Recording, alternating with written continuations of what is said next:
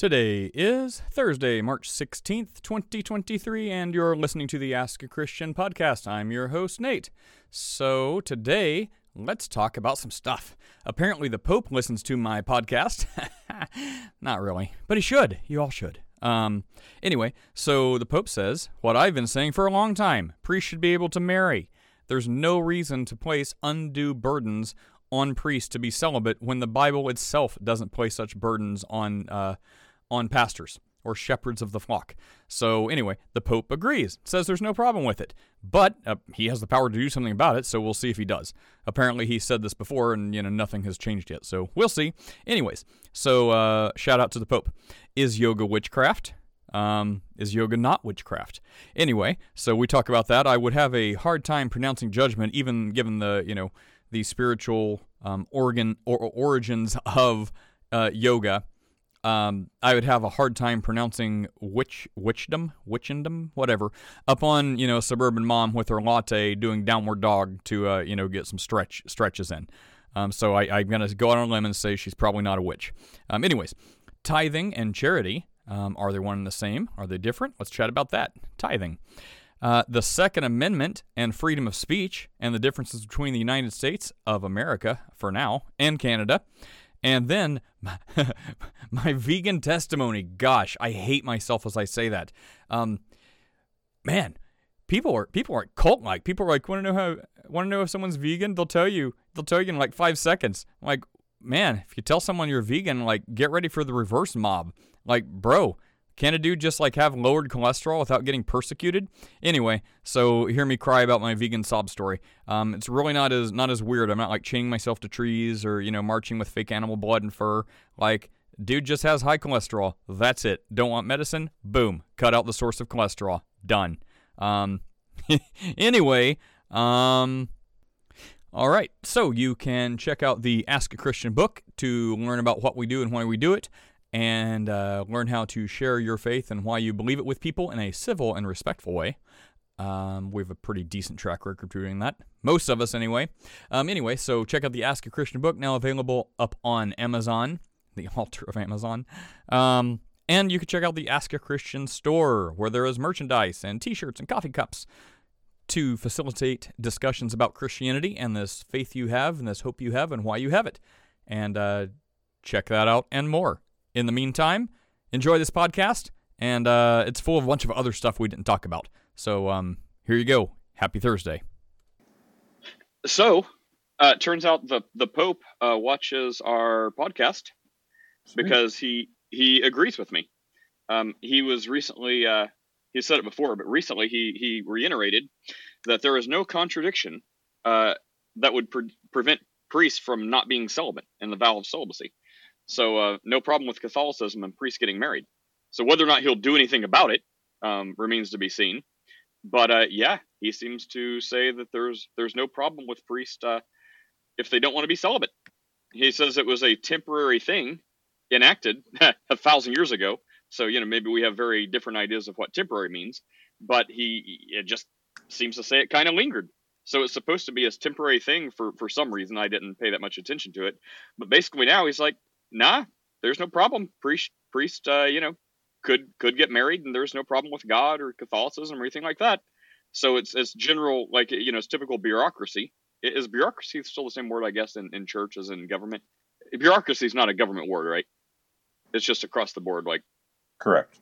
Anyway, so I mean, it's government institutionalized bureaucracy. Like, all it would take is the Pope to, do whatever the executive order is in Pope lingo, and make it so. So yeah, the Pope must have been hearing us talk about celibate priests and how it's a problem, not to force undue burdens upon people that the Bible doesn't do. So, shout out, Pope. Well, what he meant though was not getting married. He just meant for little boys.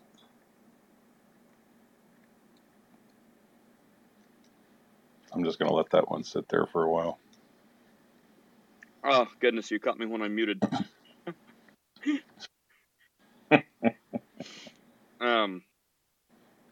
Lord have mercy. It took me a long time. Remember Mr. Their song Kyrie Eleison? Yeah. You know what that means? Nope.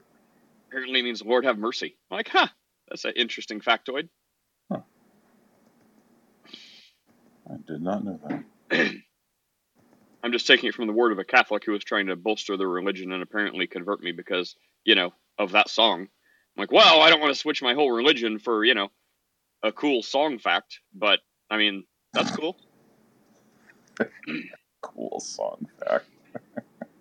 It's like, hey, bro, you want to become Muslim? Because, we're more like Jesus. We have beards and wear robes. I'm like, well, I don't want to change my whole religion because of that. But, I mean, I have a beard and robes are, I could get used to it. Yeah.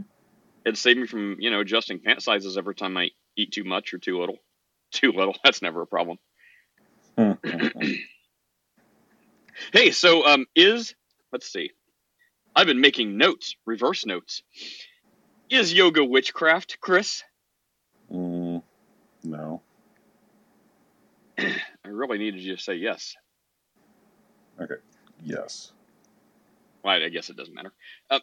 So, I mean, I don't have a problem with people who are like, true yogis being like, yes, it's absolutely a religion. This is our spiritual commitment to, whatever weird god demon. They'd probably say it differently. But, Christians typically understand it to be, a very spiritual thing, the roots of it, origins, and, like this not godly stuff. And, even the yogis would back up and say, no, this is my religion. This is a connection to, divine consciousness or something other than, Christian stuff. So that would lead a lot of Christians to saying, well, this is doctrines of demons or witchcraft or something like that. So even if we stipulate and just say, okay, fine, we'll say that. Someone whose religion or practices isn't from the outside looking in, let's just say we all agree it's witchcraft if you take it to the root and the origins. That would be something the Bible would say stay away from, whatever, because these like poses or something or somehow contorting yourself into a pretzel to appease some deity or whatever. So if we say that is witchcraft that should be avoided by Christians, then I would have a really hard time extrapolating that, because the Bible says witchcraft is a sin, don't have anything to do with that, but then trying to go several degrees away with that same logic and be like, okay, if you're a true practitioner of yoga and this is your religion, you're doing these contortions to, impress the divine or whatever, or like contact higher consciousness spirituality, I would have a trouble saying that, to the suburban mom in yoga pants doing downward dog next to her spice latte that she is a sorceress and needs to be burned. Chances are she doesn't know or care about the origins of that. Or like me, when my back is acting up, probably like later today, I'm going to go look up like 15-minute yoga for back pain. I'm not trying to sell my soul or commune to some divine thing. I'm looking for a way to twist my back that's going to, push things back into place. So anyway, someone was like, so you're saying if they're ignorant, then that makes it okay if they're ignorant of the sorcery? I'm like, well, no. I'm like, first, I mean, there's a lot to unpack there, so I just gave up on Facebook because I'm like, I can't deal with this today. I'd rather fight with people in audio like you fine fellows. I don't have the bandwidth to do this in text back and forth. That's exhausting. But I'm like, look, Paul talks about where there is no law, there is no sin if there's no law, because the law shows you what sin is. But then he also talks about people instinctively doing what's right. But if you're talking about the sin of witchcraft, and then you're trying to move like several degrees away from that and say, because witchcraft is a sin, then this, therefore this is a sin, you can't categorically say that. If that's a sin to you, great. Romans 14, don't do it. But for, the spice latte downward dog person, nah, you just want to get in shape or do something to stretch yourself. Go in peace. What's up, Thomas?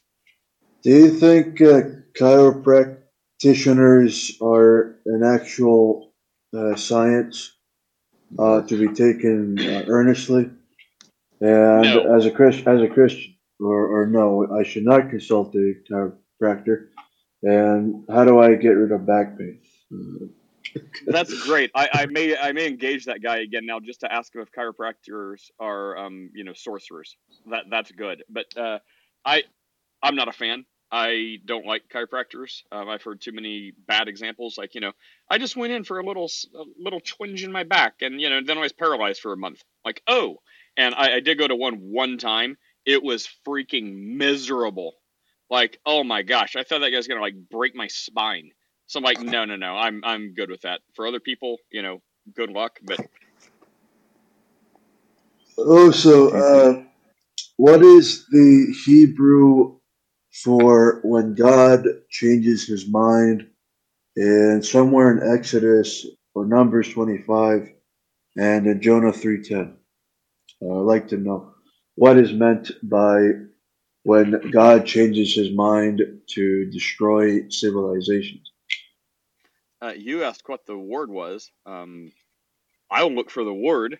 Chris, you want to speak to that? And I will look for the word. Sure. Okay, What the was that word passage you is cited? Oh, you know the word. yeah, Jonah 3:10, Numbers 25, and maybe somewhere in Exodus, where it explicitly states that God changes his mind, and then the consequence of that is that he destroys an entire nation of people, I guess. Go ahead, Chris. Right. So Jonah 3:10 reads, "Then God saw their works, that they turned from their evil ways, so God relented concerning the evil which he had spoken he would bring upon them, and he did not bring it upon them." Is that what you're talking about? Yeah, I think so. Somewhere in Jonah. I'm trying to look Yeah. for the verse. So yeah, it's the Hebrew word there is nacham. What is it? What does it literally translate to?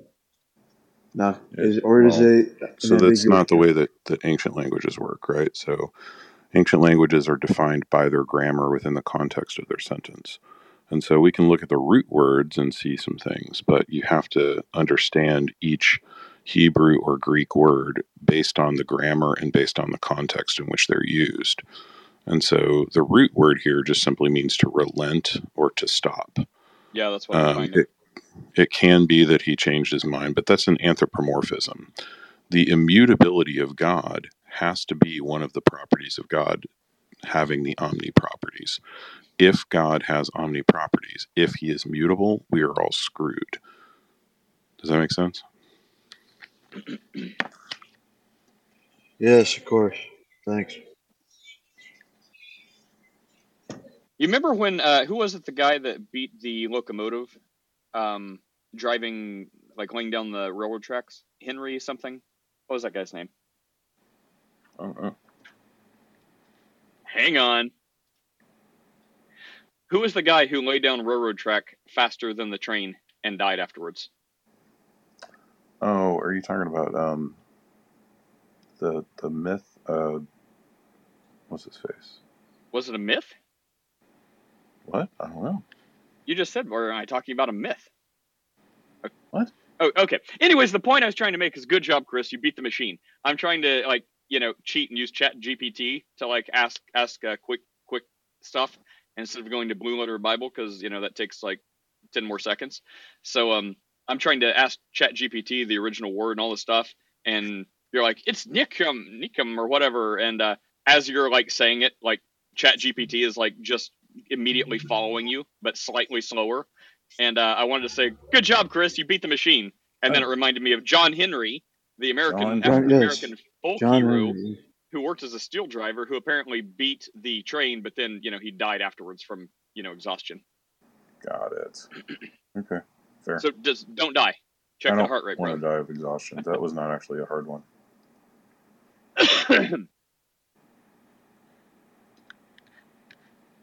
That's all I got. Hey, Sarah and Steph is both here. Sarah and Stephanie? Was that the name we settled on? Or Stephen Dippity? Stephen Dippity. Pretty sweet. Here's another theological question. What did Jesus meant by, or mean by when he said, "Judge not, and that you be not judged"? I think Matthew 6, 7, somewhere there. Oh, that's a good one for Nate. Oh, I was going to ask you to answer while I choke and die and try to drink some of this tea.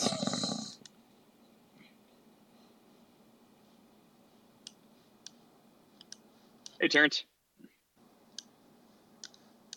What was the question? So when Jesus says, what, judge not and you'll not be judged?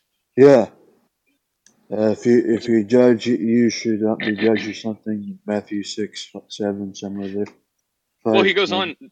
He goes on there to say, like, whatever measure you use, that'll be used to you, right? That's in the same passage. Yeah, I think so. I'd say that goes back to the Bible that talks about, in other places where it talks about judge rightly. So I would say, in my, my off the top of my head with doing no research whatsoever, that would be, don't be a like a non-biblical wrong judgmental person. Like, how I have a tendency to be kind of cynical and grumpy and like judging in not a right way or not a Christian way. Don't do that. Otherwise, people are going to judge you like that, kind of like live by the sword, die by the sword.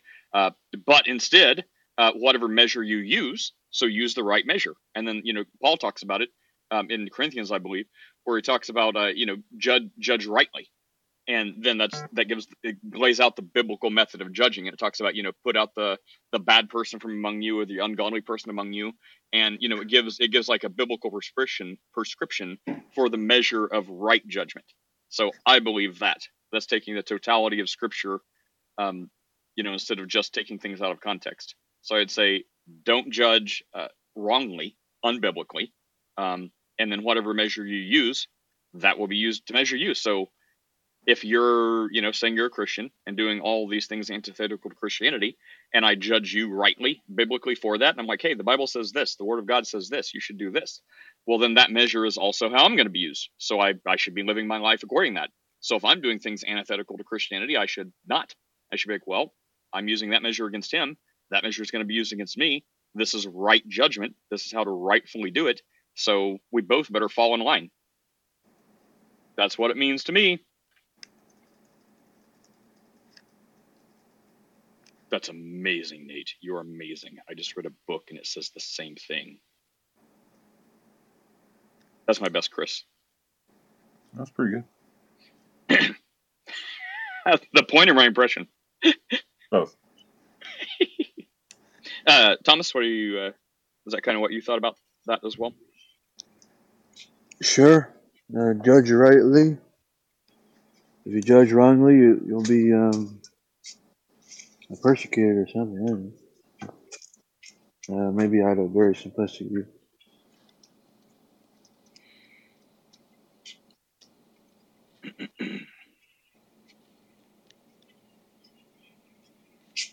Oh, Chris, did you get that email from Sean yesterday?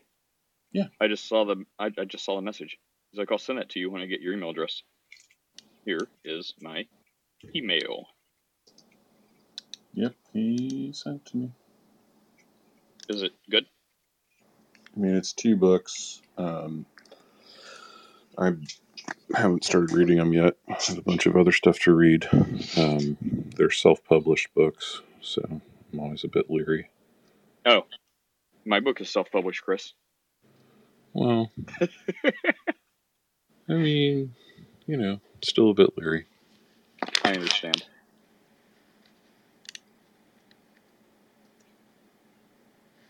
Oh boy, got anything else for us, Thomas? Oh, there is Sean. Hey, Sean. Let's go ahead and send out the Hey, how invite. you doing? God bless everyone. Oh, the second book I sent you, Chris, is not self-published. It's called about Strang Communications. Strain Communications to me is self-published. I That's was just to about you. to say. That's to you. If But I to said everybody else, that's a legitimate company. I was just about to say, they're if I here set up in. like Oh, sorry. nothing, I was making a dumb joke. They're I was gonna here in say, Central Florida, and I did a bunch of work for them a long time ago, computer work, and they never paid me.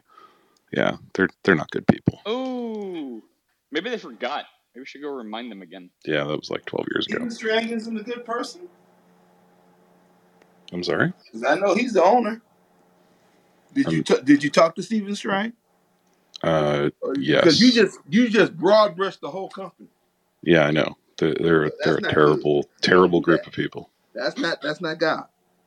I'm just saying, man. Well, hey, if you do them, the one thing about it, y'all hang just on, talk about hang on. righteous judgment. Y'all just talk about righteous judgment now. So if y'all talk about righteous judgment, whoa, hang on, man. Moderator's trying to talk for like 3 minutes. Come on, bro. I'm saying if Chris is talking about his experience over a decade ago, and you have experience with them much sooner, is it crazy to think maybe some staffing changed and the current group is not the terrible people that Chris dealt with over a decade ago? Go ahead and speak now, whoever. That just seems reasonable to me to at least suggest. That would be suggest. Just because you had a bad experience with some folks in the company. I had some.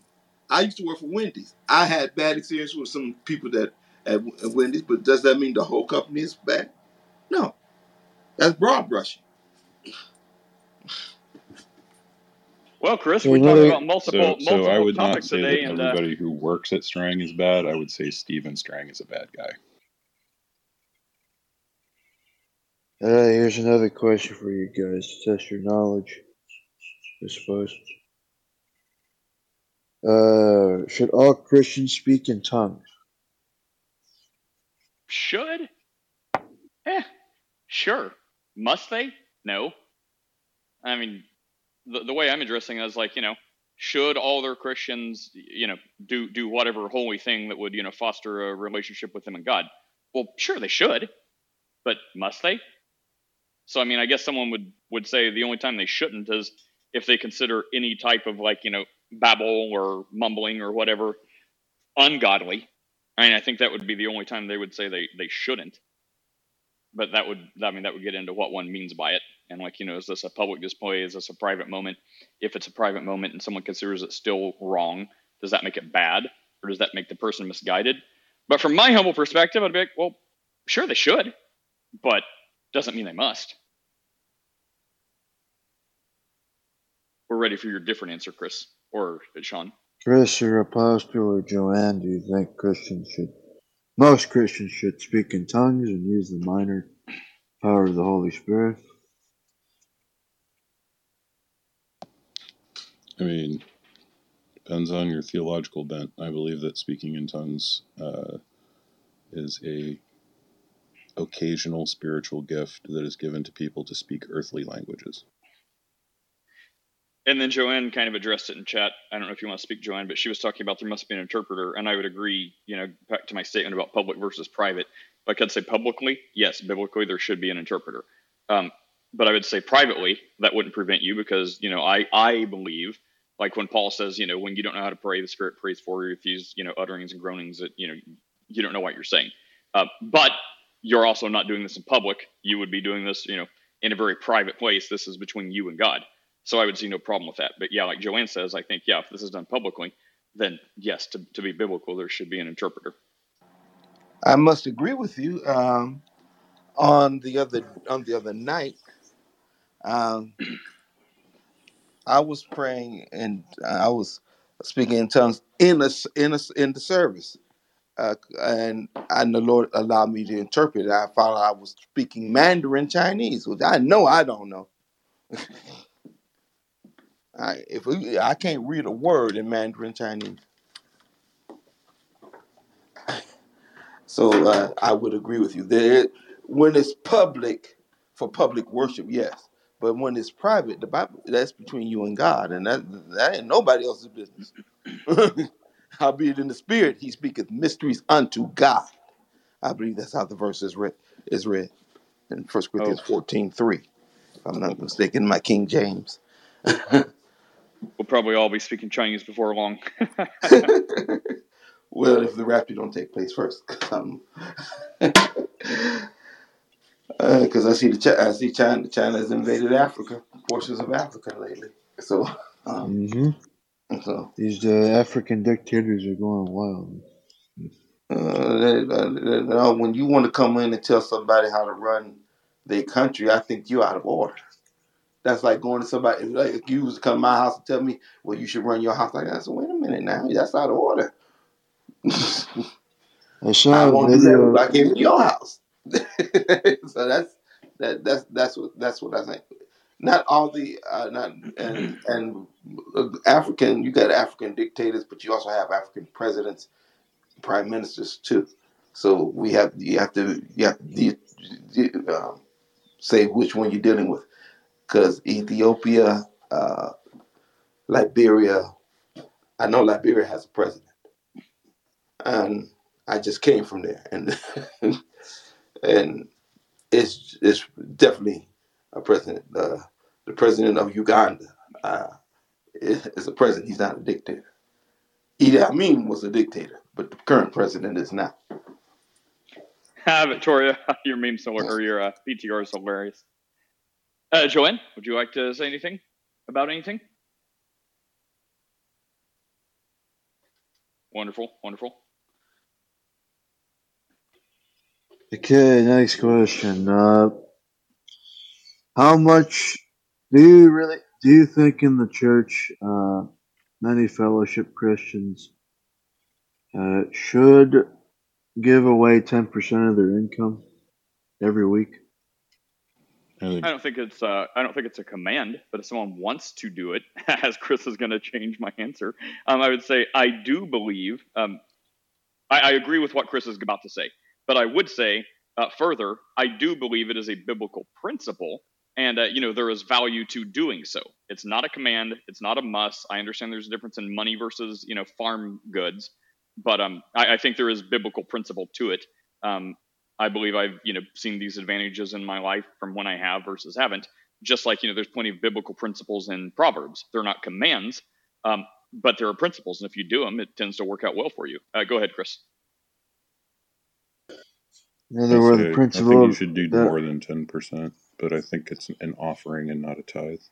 Tithing in the Old Testament, by the way, was not 10%; it was 22.5%. So what was that in today's money? I guess you'd have to give away. Let's say you work for like $500 a week or something, or a month. How much would 22% of that would be? Oh, I don't math. Go ahead, Joanne. I'm sorry, I wasn't meaning to ignore, couldn't find my mic. I think that it was the law at one time, and I don't think we're any longer under the percentage law, but we must remember too that everything we have belongs to God. Well, yeah, and I mean, if someone wants to, be biblical, I mean, again, not a command, but if you look at, like the early church in Acts, like they gave everything away. There's like, all right, here's everything, and then before someone, makes the case for, that's socialism, and that's why socialism's great. I'd say, well, no, this is totally free will. You didn't have someone commanding or commandeering or taking it. This is, what they felt impressed upon to do, and they did this voluntarily. So I would say, if you want to do what the first century church did, great. Sell all your crap, but also not a command. Exactly. And I also know it's not necessarily a popular thought, but I think that an offering can also be if you have a brother, or Jesus says, do unto, I can't quote it, if you do unto others, you do unto me. If you know someone that is hungry or needs to go to the doctor, there have been times it's been laid upon our hearts to give to that. And I think that God sees our hearts and honors that. And that may make us less able to give to the storehouse. But I think that we should do right by our brothers in love too. well, what I would say is what we do, again, not tooting my own horn, but what we do is we give our commitment to the church every week, and then if there is somebody in need, we go above and beyond that, and we trust God to give us the resources to do so. Amen. Hey, everybody. Good morning, Michael. Oh, and Sean, I don't remember 10 minutes ago if I told you or not, but I did get your email or your chat yesterday. I just now saw it, and I did email you, so you have my email now if you wanted to send that stuff. I don't know if I told you that or not. Hey, Michael, what's up? I'll Um, email you as soon as I get to the ministry office. That's where I'm on my way to. All right, thanks. All right. everything's good. Everything's good. Yeah. So, so my wife and I give to charities every year, and it's based. We base it on our ability to give. So some years it's more, some years it's less. Um, but I think charity is important. But funny story. Years ago, when I spent some time studying with Mormons, that's fascinating. Um, I went to one of the services, and towards the end of the meeting, the bishop, that's what they call them, the bishop called on the what they called the office coordinator. And the office coordinator came up to the pulpit and said, "Well, the end of the month, has come along, and so for all of those, and this is a quote, for all of those who haven't tithed yet, please come to the office after the meeting with your pay stubs." Oh, I found that absolutely hysterical. ooh, that makes me think of a completely unrelated but quasi-related, I guess. So not totally unrelated topic, but that is very interesting. Vaniel, did you have anything to say on this? And I also just noticed you. Yeah, Welcome. yeah. Actually, I was actually gonna ask a different question, but since you brought up the tithe thing, I would have said I would prefer to say that tithing is not a principle itself, but it just was a method of giving. I wouldn't say because I think you worded it. You said there's a principle behind it, but I wouldn't say that the principle that tithing would be a principle. It's just an amount that was given. Well, I meant that.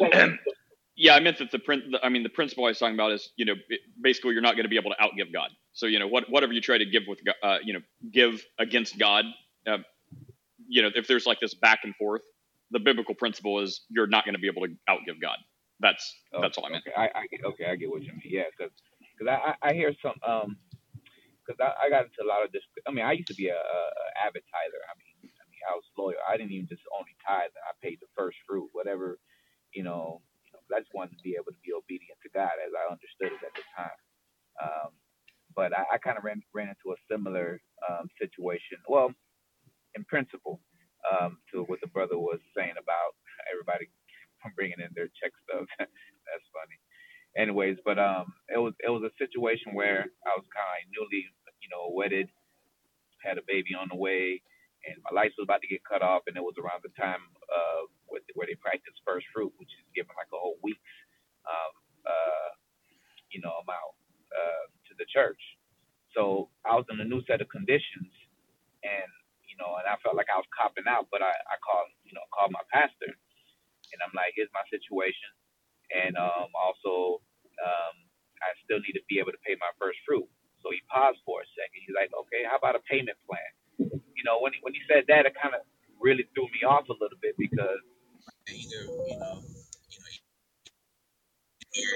not, I don't see no payment plan in the procedures, as far as giving is concerned. But anyways, it took me down a little rabbit hole because I had to really not bought groceries for my household. I didn't pay it, but I dealt with a lot of the guilt, so it brought me down to a little rabbit hole, and I ran up on an article because I know the main base scripture that they use, like, "Will a man rob God? How have you robbed me?" Tithes and offering, and so on and so forth. So I'm like, okay, let me just go ahead and Google search that. But it brought me to an article which was, "Will a man rob God?" And I'm like, okay. So by the time I'm reading through this 23-page article, I'm like, it was actually the opposite. How it taught me that the tithing was the Levites didn't have an inheritance, so God became their inheritance, and it required all the individuals to those who farmed and had these type of jobs, they were required to pay 10%, a tithe to the Levitical priesthood. So it just kind of brought an understanding of what was going on. But like now, when I look at the church today, I see people try to justify tithing, but I feel like they have to kind of do do a lot of gymnastics and tear up scripture and use things out of context, and and not consider the original audience it was given to in the you know in the purpose behind it. So Well, well, yeah. I want to hear your other question in a second, but yeah, I got to bring up this other thing now because that's twice now. It's just too seamless. So I'm not pro tithe as like a commandment because I don't believe it is a commandment. We've already talked about that. But that whenever you said put on a payment plan, yeah, that would definitely perk my ears up in a not so great way. But I wonder, like I just saw something. Everyone pay attention. And it was a letter, and this was from a Church of Christ, so, take that for what you will. But I think the point is the same. And it was about this member of their church who apparently had stopped coming to church, and I guess they were in some sort of not biblical relationship. Like, I think it was like they were living with their boyfriend or girlfriend and not married, and they had quit coming to church. So someone posted on Facebook, which was hilarious because it did not go the way they wanted it to go. I guess they were looking for support and like, oh, there's judgmental Christians. But I mean, even though it was from Church of Christ, it seemed very biblical, except one thing, which I'll now ask, because it's people subjectively living up to God's laws. And how do you do that in a modern age? So the letter read something like, hello, I think it was Miss, like, hello, Miss blah, blah, blah. We've noticed you've not been at church in some time. And, we wanted to check and make sure everything's okay. And we wanted to, wanted to remind you that, you shouldn't forsake the assembly of the brethren and blah, blah, blah. And church community is important, just like the Bible says, and it like the don't forsake the gathering of the brethren, like that scripture was quoted. And then it went on to say, so we would like to see you in attendance, blah, blah, blah. We're praying for you. And then the next paragraph said, and it's also come to our attention that, you've been living in this unbiblical relationship. And I think it alluded to like, not like any LGBTQIA plus, peace be upon them issues, but just like your average run of the mill fornication, straight people, not near as exciting, but still unbiblical. So a boyfriend or a girlfriend living with the boyfriend who wasn't married. And it's like, this has come to our attention, and it cited the scripture references, quote, showing that this was unbiblical and a problem. And it said, we need you to, be repentant and express repentance, blah, blah, blah. And it says, we will give you till this date and this time. And it was like, a month in advance. And it's like, we'll give you until this date. And if we haven't received, your recognition of repentance by this date and to be, essentially brought back into the fold, then we will have to cut off communication or communion or whatever, like basically kick you out of the church. Like you're unwelcome here. And anyway, so I read that, and at first I'm like, oh, that's weird. And maybe my Church of Christ bias was coming through. But the more I read it, and then I started looking at some of the contents, I'm like, well, I mean, that kind of actually is biblical. Like the only thing would be kind of like Vangel said, how, they, like you want to put a payment plan. So if everyone agrees that, they should be tithing or whatever, and then it's like, well, you want to be on a payment plan? And he's like, well, there's no payment plan in the Bible. Well, there's also no official like date for repentance or else in the Bible. But I'm thinking, well, that's a subjective way of, I think, kind of being biblical, because, how do you navigate that in 2023? It's not like you see these people. We have cars, maybe. Anyways, do you get what I'm trying to say? Like at first I was a little weirded out by, well, you're trying to give a date they have to be repentant of or else. But then I thought, I guess that's kind of reasonable. Yeah, I understand what he was trying to do, but I just didn't find any biblical support for him to do so. And if the scriptures allowed us to that, saying there wouldn't have been a problem for me. But at that time, now we're talking about 15 years ago, 15, 16 years ago. At that time it was just like, yeah. Oh yeah. I was moving on from the tithing thing. I wanted to get people's thoughts on this thing, the repentance thing. I thought you were coming. I thought you were basing it off that. I was basing it on that, but I'm generally curious now. What do you think about that? I mean, what do you think about that? I think they're two different situations, right? The first is like completely unbiblical, asking somebody for a payment plan for a made up, obligation, like a first fruits offering. It's just completely made up and it's unbiblical. And if your pastor is talking about first fruits offering, then he should probably not be a pastor. So okay, now the next one. Now the I said next one, they were not really related. they're kind of, well, I mean, they're not the same. So the other one is a known thing within biblical Christianity that if you're a Bible believing Christian, you're going to know already what the behavior expectations are. Specifically, like the date. Like, I don't know. I guess I've just never. I mean, I'm not in pastoral leadership, so I mean, I guess I've never been. I mean, trying to be official and be like, hey, we know you're in this unbiblical relationship. You need to repent, like right now, or like if they haven't come to church, be like, okay, well, repent at the time of this reading, or repent in 2 weeks to make sure you got the letter. Like, I mean, the thing about it is like giving them extra time as opposed to right now is just giving them extra grace. So like if you say, hey, you've got a month to straighten this out, that gives you enough time to make other living arrangements, etc. Or we're gonna bring it before the church. So Steph, in your life of sin, I'm just kidding. I was trying to be funny. I don't know where I'm going with this. I got to stop trying to make jokes. What's up, Steph? You have any thoughts on this? On tithing? Just whatever. Yeah, it's an interesting conversation. I've always been sort of put off by the 10% thing because I'm like, I can't afford that, especially, when we were just out of college. I mean, I have this whole sob story about my parents didn't help me pay for college and they wouldn't even co-sign my loans and I had to emancipate. And my monthly payments at 22 years old were a minimum of $1,500 a month. And, all of that is true.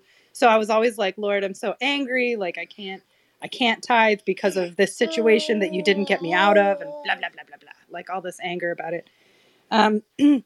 So financially, when we decided to start businesses and, all that good stuff, we just were like, okay, we're going to be eating rice and beans for a while. We're going to see how it goes. And then it was like 7 years of eating rice and beans. Like literally, we had kids and we were like prioritizing the kids' food over ours.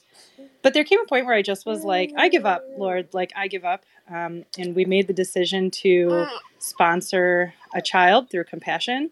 And it's $38 a month. But for us at the time, this was like an enormous leap of faith. Where I was just like, I mean, that $38 a month would buy a lot of rice and beans, right? So, or other stuff, just, whatever. The internet bill that we needed for our jobs, all this good stuff. But we ended up sponsoring little baby Zach in the Philippines. This was 10 years ago. And this is just my own testimony. I'm not preaching prosperity gospel, and I don't want this to sound superstitious. But the Lord blessed us after that. Like, we started saying, this money isn't ours, and we don't have any anyway. And somehow, like, miraculously, like, we had the water shut off, and then we were all, this was before we had the baby. We were newlyweds, and we had the water shut off in our apartment in Virginia. And then the city of Richmond sent us a letter, like, the same day that said, oops, we overcharged you. They tax you to have a car in the city. We overcharged you on your car tax, so here's $200 back. Like, it was exactly the same amount. And I just was like, whoa, somehow the Lord always cares for us. So why am I worrying about this? So we started being more, like, just release it. Just release it. This money isn't mine anyway. When I need it, the Lord gives it. When I don't, he takes it. Whatever. And ever since then, I have been so financially blessed. It's sort of, it's been kind of shocking. So again, avoiding superstition here, but maybe it's the mindset, maybe it's the Lord blessing me, I don't know, but the idea of releasing that money. And so that's a habit that we've kept as the income has grown, the tithing has grown naturally, and it's a joy. That's the other thing. I think with tithing, it should feel like a joy. Like when we began to sponsor baby Zach, it was like, this is a joy to do. And it was terrifying. But it also felt like an invitation that we didn't want to say no to.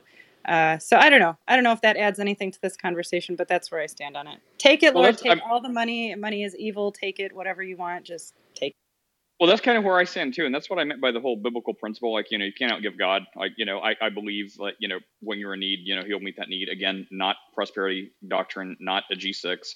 And also, I guess it's really easy because, it's like the woman with the 2 pennies. I mean, I have a little more than 2 pennies, but I mean, it's like, she gave more because she gave all she had.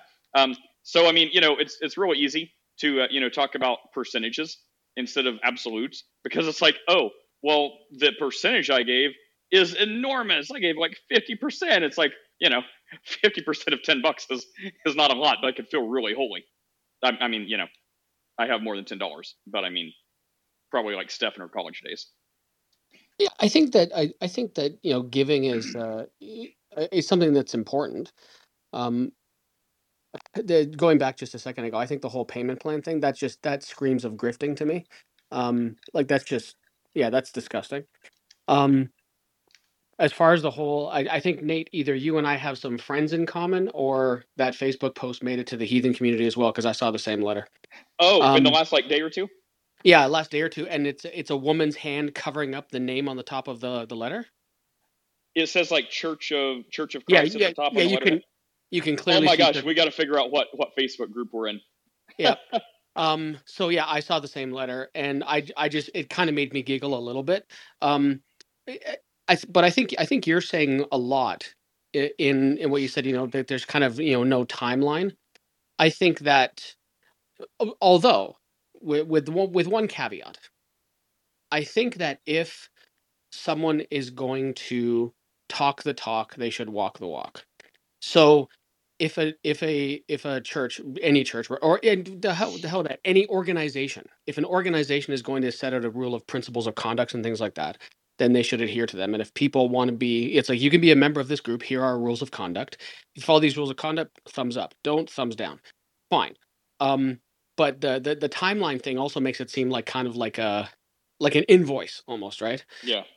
Here's this thing dated this day. 2% 15th of the day, net 30, right? If you're like, paying bills as a, like Steph will know what I mean when I say that. So I find that all kind of funny, but I think giving is, going back to the giving thing, I think giving is important. And I think, but my personal stance on it is to give within your comfort level, because you can't, I don't think it's reasonable to expect people to take care of others if they can't take care of themselves. So like what my wife and I do is okay, here's everything we need, here's some of the things that we want, and here's what's left over, and then we divvy those things up as we see fit. And part of the whole, like, what we need because we need to survive, what we want is because we work hard and we're going to enjoy this life. So, and then what's left over, we give to, we give to others. And I think that that's a reasonable thing. I could identify a lot with what Steph said, because when it was time for me to go to university, I was like, I went to my parents, who did not have, like, I grew up quite poor, actually. I'm like, this is what I'm doing. They're like, great, here's your OSAP forms. OSAP is the Ontario Student Assistance Program, basically student loans. Like, here's the OSAP forms. Hope they can help you. And it took me 14 years to pay it off. So yeah, like I could identify year with stuff. 13, and I am not even close, man. 14 years. I would Well, be almost. Didn't you hear Biden's going to forgive all your loans, Steph? See, that's why I ignore. Well, remember, that reminds me of a song. 18 years. 18 years. I'll just. Yeah, Steph. Remember, I married well. See, I should have I can't done believe that. you guys Michael. did not I get that. married a carpenter. No, we got it.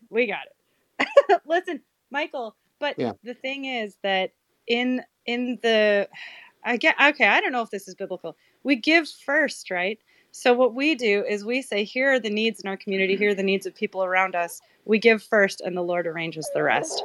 And someone's going to have to correct me if that's not in the Bible, but that's what we have been called to do, and that's what we do. And I know that it seems illogical, but it puts you in this mindset where you're like, it's going to come, right? It's going to come. The rest of it will be arranged. Well, it's kind of like it's like a position of faith. So I mean, Yeah. I would struggle to find a scripture reference, but like, the inference is there. So it's like, instead of like, it's like if you give out of your abundance, then, great, you're not really doing much. Like, it's leftovers anyway, versus kind of this like faith position, like you're exercising, like, I really think I should do this. My bank account may say differently, but I'm going to practice what I preach and, demonstrate my faith in God by giving something that's definitely going to hurt. Unless, God shows up. And that's kind of like the giving Christian position, versus, giving out of abundance. It's like a sacrificial giving. And then, you're demonstrating faith. And like Steph says, God will, show up.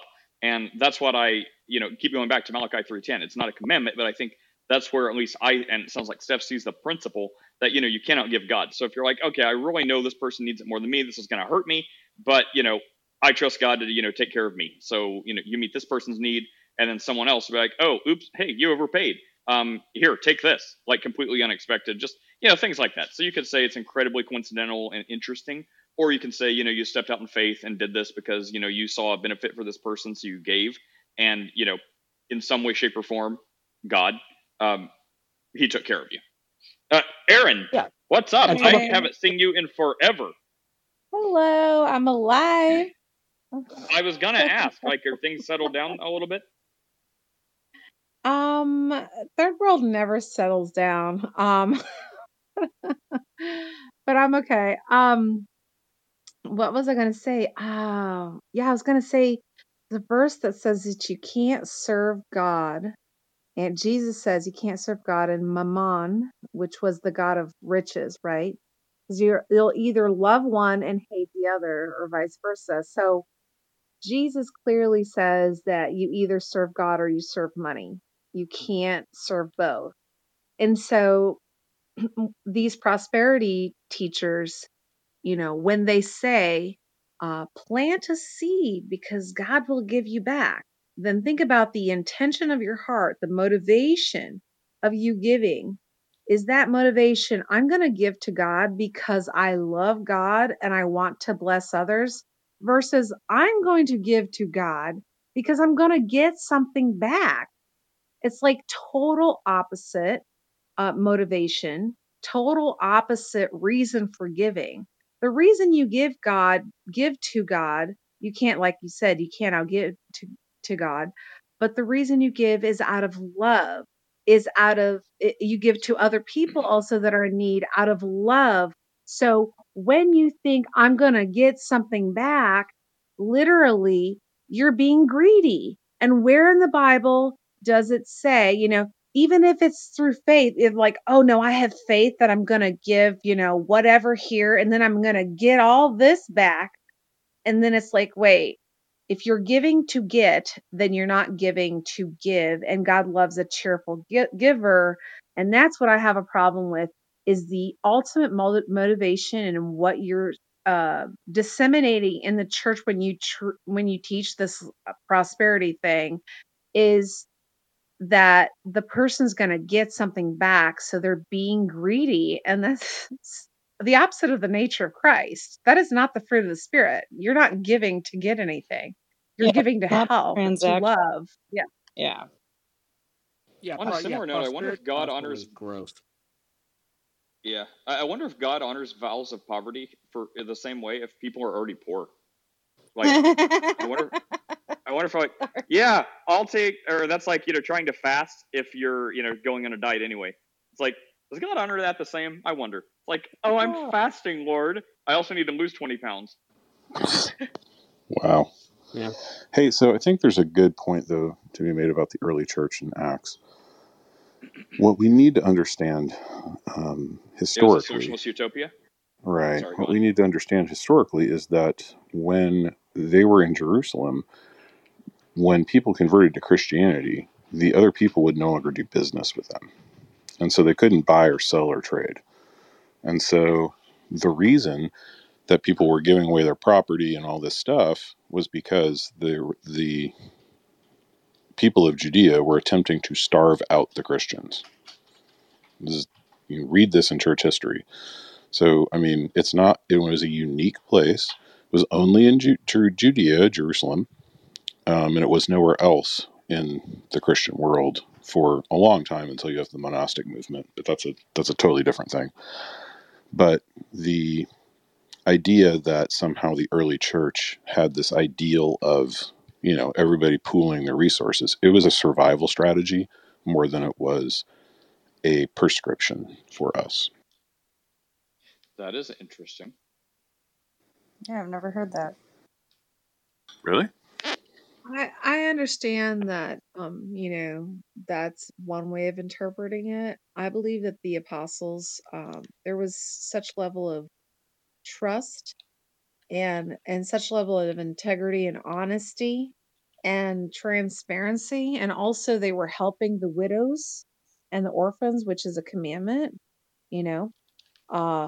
So there was such level of integrity that it wasn't a problem, you know. Well, Whereas except for nowadays people Ananias are. and Sapphira. I didn't understand what he said. What? Except for Ananias and Sapphira, the integrity part, because they lied. Oh yeah, well they were struck dead right away That's what with I'm their saying. lack of integrity. You mean from the Yeah, leadership? exactly. Yeah. Yeah, I'm talking about the integrity in the leadership, not in the people that came. I'm talking about the leadership. So yeah, Not someone if trying to you put them on a payment plan. right, Oh my like gosh. if you compare the leadership of the primitive church versus, you know, the fantastic, I'm being sarcastic, leaders that we find today, then you understand the trust level that there was there. So yeah. Oh my gosh, I saw it. Speaking of, like, you just wonder how cults start. I saw yet another Facebook post. Michael, maybe we're in this group too, but well, probably not. This is like a progressive Christian group. But it was look at these amazing men of God. I'm so blessed to be a part of this conference. And it showed like it was like the who's who of Chris's heretic list. It was like Joel Osteen and I think like the Furtnick guy and like someone else that you commonly mention, but they're all in a picture together. And I wanted to comment, but it's like too many. Like there were just like hundreds of comments. Like I'm so and the Facebook group I'm in is like a Facebook group that kind of makes fun of progressive Christianity. So they're always like sharing posts from these other groups. So anyway, that's where I saw it from. But I'm just like, oh my gosh. And like occasionally one person would like say something negative about it. And it was kind of like along the lines of don't touch God's anointed, that type thing. I'm like, oh my Lord. Like this is how cults start. Oh my gosh. Don't touch the Lord's anointed. That makes me that's like when you're a kid in the back seat with your brother or sister and you're driving to somewhere and it's like he's touching me, she's touching me. That's what I think of. Don't touch the Lord's anointed. Well, what's weird is that we, I don't know, maybe I'll need correction on this, but we also give to, no, probably not. This is probably fine. We give to groups that are outside the church as well. So actually, one of the top priorities on my giving list is this random dude on YouTube who runs a Discord channel and a YouTube channel that's helping people get out of anxiety and depression. But he, whatever, it's a whole long thing. Anyway, he cusses a lot. He is super not religious, but we give to him because he's just doing amazing work and he needs it. And he's kind of doing all this stuff for free. I don't know. Is there a problem with tithing to things outside the church, especially since we were just talking about the purpose of tithing in the first place? Well, I don't think you would count it a tithe. I think tithe. Well, yeah, not is a tithe. very Well, it goes specific into the thing. giving budget, Like charity or giving or yeah. I'm not Michael gonna. has his hand out now. Yeah, Well, mental health charities are incredibly important. And Steph, thank you for anything that you do to positively impact mental health. It's one of those things that is so incredibly stigmatized, and it often takes mental health charities often take a back seat to other medical charities because you can't quote unquote see personality disorders. You can't see depression, right? You can see the effects, but not that itself. Versus things like cancer or other things like that. So yeah, those things are incredibly important, and mental health charities get a good chunk of our yearly giving as well. So maybe what we should do is take all the money away from anti-Second Amendment groups and give them to mental health counseling groups. Would you guys be in support of that? I would. Yes.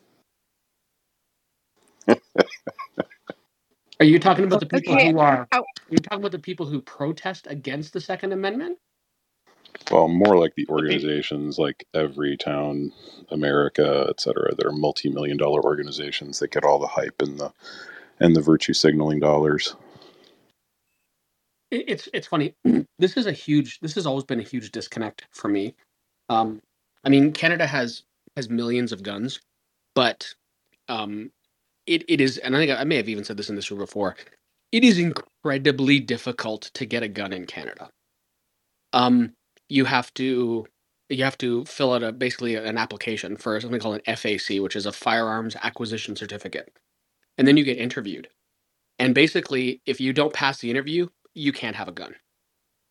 And so it's not your right, it's a privilege in Canada. And so there's a huge disconnect for me. Like I can't wrap my brain around it the same way Americans can, because it's not ingrained in, it's certainly not in our Constitution. Ingrained. Well, So because you guys don't it's a have different a kind of sense mindset. of natural rights. Because your government wasn't based on natural rights. Your government was based on, the rule of law for peasants and as subjects, and so that's a totally different type of thing than based on the a monarchy. Enlightenment. Yeah, it's based on a monarchy. Right, exactly. So your rights are given to you by the king, as opposed to a natural rights regime like Edmund Burke is talking about, that you have natural rights and the government is there to protect natural rights. And so owning a gun would be what we consider natural rights. So you have a right to free speech to a point. Yes. Yeah. There are laws against some portions of, like, not all speech is protected in Canada. Yeah, you're right. Right. So the thing is like, take the analog from the American perspective. For you to be able to get on Clubhouse and say an opinion, you have to fill out a form, you have to pay a fee, you have to be interviewed by the government, and then they will say yay or nay to issue you a Clubhouse account. That's the same thing.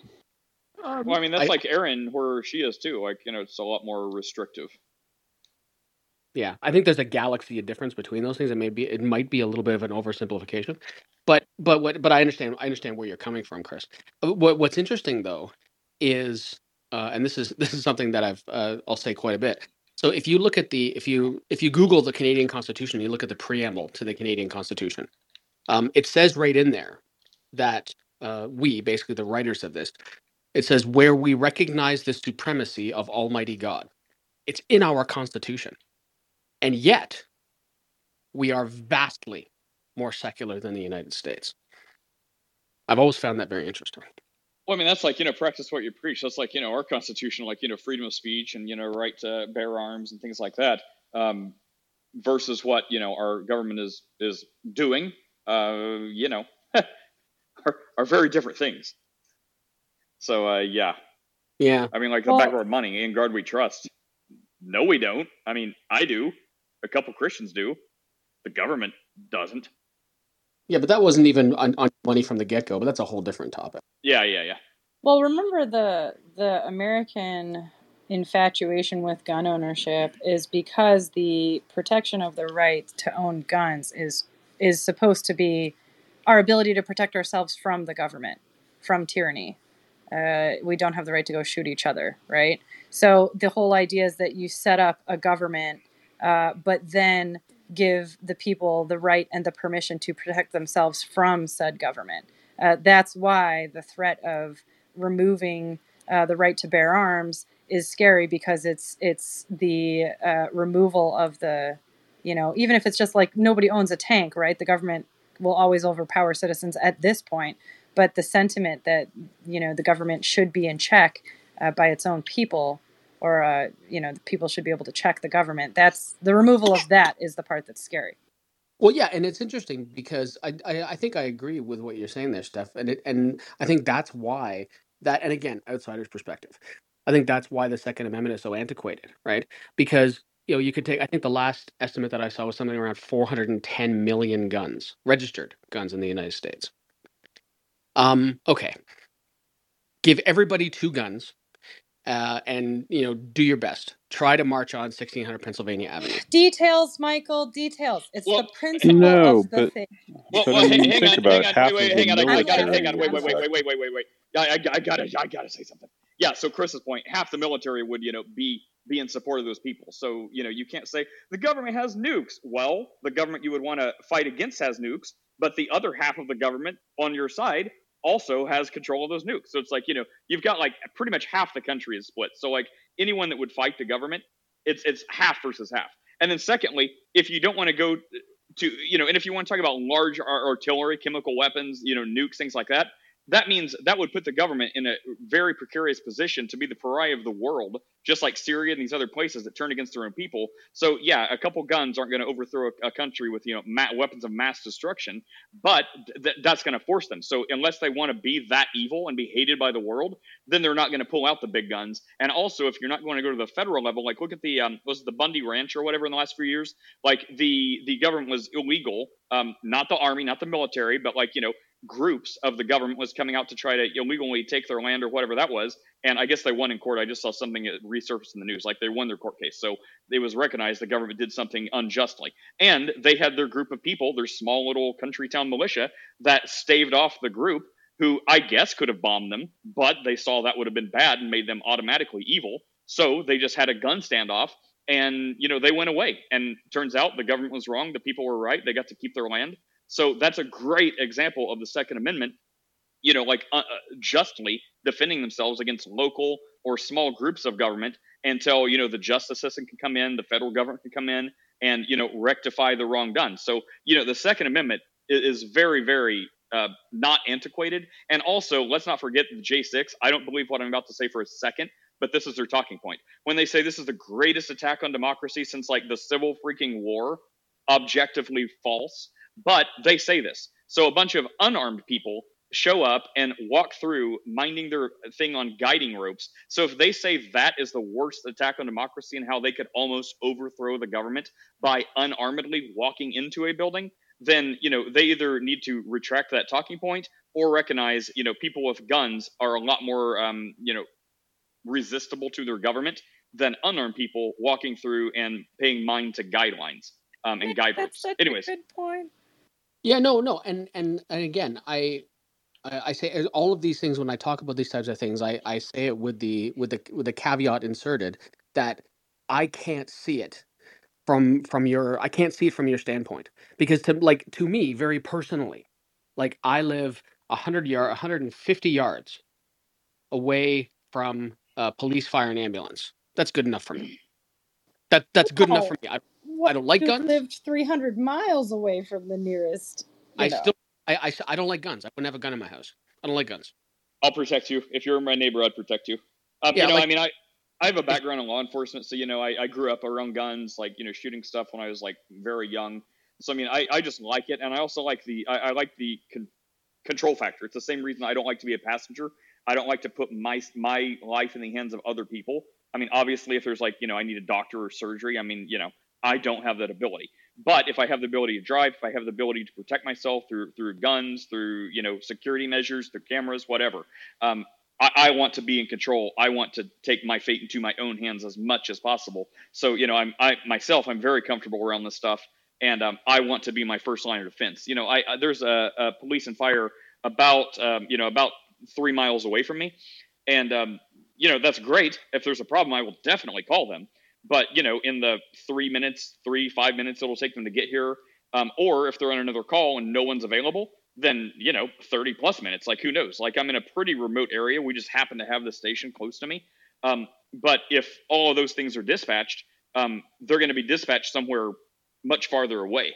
So, not only the practicality of that where I live, but yeah, I want to be the first line of defense. Like no one's going to be faster to an emergency you're in than you. Like you're already there. Or, if it's a choice between, I have to use the Second Amendment to defend myself or, use my gun to defend myself and my family, versus do I have 30 seconds to make a 911 call. And, by the time I try to give them my address, I'm already dead. So I understand people that don't want anything to do with it, but that's a risk they assume. And that, they're responsible for their action or inaction. So, I would be happy to give you gun training if you're my neighbor or something like that and, encourage you. But ultimately, if you're, nope, don't like him, don't need him, don't trust myself around him, I don't want anything to do with it, then, that's fine. But then when it comes to me, like I definitely want to control my fate as much as possible. Yeah. And it's interesting, but so there's, and I think it just goes again to the mindset in general. And I'm not going to say better or worse, just different. And then I'll set up a counseling session for you and your control issues. But I find it like because it's very difficult to get a gun in Canada. Like really, like it really is hard. But you sure get a gun illegally, but yeah. There isn't the like I don't worry about going like when I look at people on the street, do they have a gun? Essentially, never pops into my head ever. It's just not a thing, and it's just this glaring difference in how we live our lives. I'm in neighborhoods a lot where everyone has one but me, and the idea of getting a concealed carry is getting more and more prominent in my life. Right. What does Chad think of that? Yeah, he hates it. He really would like for me to stop doing that. But Yeah. I love these people. I can't stop. I really like it. I really like, for those of you who don't know, I work in at-risk housing, low-income and affordable housing in a pretty low economic area in upstate New York. And yeah, he hates it. But we have the things on our phones where with the iPhone you can watch where the other person is, and we just have the location on all the time. So I put my calendar in the phone, and then he watches my location. If I'm not where I say I'm going to be, he texts me, and if I don't respond, he calls. So it's kind of an annoying system, but it does work. But no, I've never had anything happen, but I know that, well, okay, twice I had someone pull a gun on me, but that's another story. Goodness. Well, I mean, yeah, and it's like the time to make the argument, like, we're getting more civil and it's antiquated. Like, if anything, we're devolving, and it's making it's becoming a necessity. Like with many of these cities, not to get political, but when they're really restricting police, like cops are retiring like crazy. I mean, they're all coming to where I live. Like they're like, nah, I cashed out early. Like screw that, I'm done. Like they can have their city. So I'm like, this is very real where I am. I live in a neighborhood with 200 retired NYPD officers. Like, they're fleeing that place, and everyone they know is getting out too, around like Boston, New Jersey, like all these other places. Like I see this stuff firsthand. So it's not just like parroting something. Like I live this, except on the good end because they're all coming here. But that means it's bad for the people still staying there. And, when everyone's like, the policies of our leaders, they're just letting people out of jail. So it's like, you have people bragging about it. Like the criminals who are arrested, they're like, hey man, hold this for me. I'll be out in a few hours. Like after they've just committed like armed robbery and assault. It's crazy. So like there is absolutely increasingly a need to be able to defend yourself than there was even, 10, 20, 30 years ago. You could make the case things are getting better, blah, blah, blah. Police are better. I mean, it's definitely going the other way. Just saying. Hey, Nate, Raul is on the stage, and I think he's been trying to get in for a bit, but I know you're playing games and probably aren't watching. Oh, CEO? Is that who you mean? Yeah. Oh, hey, what's up, man? We don't hear you. No, the audio's not working. Yeah, just try leaving and coming back. But yeah, we don't hear you. That usually fixes if you just leave and come back. Let's give him a second. How am I now? All right. You are. Yeah, you're good now. Okay, Michael, so I wanted to give you another perspective. So America was founded overthrowing a government. So our skepticism is always going to be there. So yeah, I can't put myself in your place. Yeah, like there is, and it's hard. So I mean, I have no delusions on Canada being this perfect utopian society, but the flip side of that is, I remember sitting down and having a conversation. Shannon and I, my wife, and I were sitting down having a talk one day, and she got headhunted by a hospital foundation in the U.S. and they offered her a lot of money. And so we sat down and talked about it. And there was, when it came down to it, there wasn't a scenario that they could present to us that would have us live in the United States. What? No. But Canadians come to Florida like crazy for vacation and to live and stuff like that. So why we different? don't have just because Tim Hortons. The NHL down here stinks. We don't have enough maple syrup. Is that why? Like, I think it's because of health insurance. No, I think it's because of health insurance. Yeah, largely. It's largely because of health insurance, and it's also largely so. For example, I am in my office currently in my house. I'm not even in earshot of my front door. Right? If someone could be walking in my house right now and I wouldn't know, my door's not locked. I don't worry about stuff. Michael, what's your address though? Yeah. I mean, I do need a new TV. Yeah. I don't think about that. Like we That we is we funny. don't think stuff. Well, but Michael, I yeah. mean, do you see a little problem? Like, I mean, I get that you don't think about that, but I mean, I don't know. I mean, maybe this is. I want to think it could be because my security background, but I mean, I also think it's just like normal like stuff anyone would think of. Like, if you don't think about it, I mean, you don't think about it until you have to think about it, and when you have to think about it, that's when congratulations, you're the victim of a very small amount of crime in Canada. But whenever you're the target, or whenever that person's the target, they think about it real fast, and then they're like, "Oh crap, I should have prepared."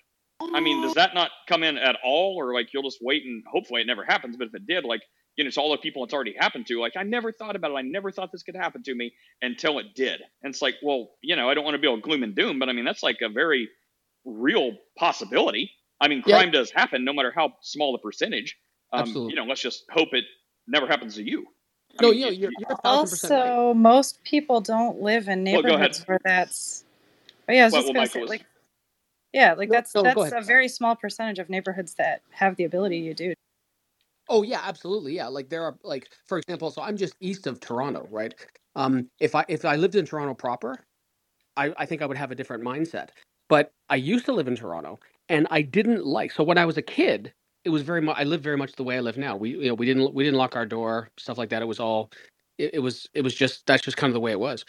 When I lived in Toronto, my mindset had to change. When we left Toronto, I breathed a sigh of relief, because if I come in my house and I lock my door, I feel more locked in than keeping people out, if that makes sense. The thing is this about locked doors, people don't know this. I live in Brazil, so I find it, I don't know, it's hard for me to imagine a world where I would be in my house and not lock my door. Because I have a steel door with steel sidings, concrete walls, concrete sidings. So for somebody to get to my room, they would have to go through two steel doors, and then they would have to unlock the first door to my bedroom, which is wood, and then they would have to unlock the second door to my bedroom, which they could, because if you have a crowbar, you can get a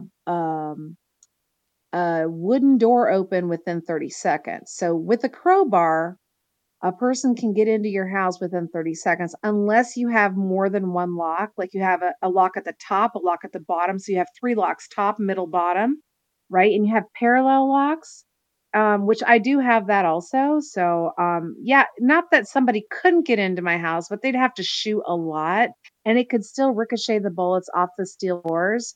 So the thing is, and also there's bars on every single window in my even if you want to put an axe to my wall, the walls are not made out of wood, they're made out of concrete and brick.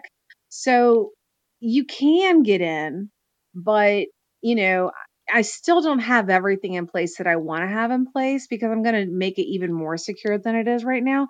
But the point is, like, the best thing for you to do is, if you want to live like that, like not locking your door or locking it, you could get through a window really quickly if you don't have bars on your window. You just roll yourself in like these thick blankets and jump, and you can get out of your house. You see what I'm saying? Like, it's not that hard to get out. Like, it would be hard to get out of my house, but not yours. You know what I mean? Like, you don't. The thing that I think is like worrying about your mindset, Michael, is that you're not thinking about the exception: sociopath, psychopath. There's a pastor in a small town that nothing ever happened, and this guy, some guy just got really drugged up and went into his house and stabbed this pastor like 70 sometimes, and nothing ever happened in this small town in the U.S. And I was like, dude, like, he's survived and he's all deformed. And I was like, oh my goodness, like, it just is really freaky to me. The best thing to do to not get into that situation is have as much, prevention as possible. And so you never know if there's going to be a psycho or a sociopath. And also, if you read like documentaries of sociopaths and psychopaths, they try to go to these small towns where nothing ever happened and random to do things because that way they don't get caught and nobody's expecting it. So they literally target places that are super calm, So I wouldn't chance it if I were you. You know what I mean? Follow Aaron for more children's bedtime stories. Well, no, and it is For interesting. So, sure. I mean, I work with the exceptions to the rule. So I guess I just have a different. Now, I should clarify that this is what I do when I'm home alone. When my wife comes home, she locks the door, and I don't unlock it because she needs she likes the idea of having the door locked. And if she's home alone, she always locks the door. Or basically, if I'm not here, the door is locked. But I can't offer any more explanation than I have. It's just kind of a sense of feeling. And honestly, I'm glad that you feel secure, or at least feel more secure where you are. But as you were describing your living situation, it it didn't make me feel comfortable. Like I don't like, but it's probably the opposite. It probably makes you feel more comfortable with all these things in place, where I would feel like, oh, okay, I live in a prison. Um, and so, but I also like my next door neighbor is from Brazil.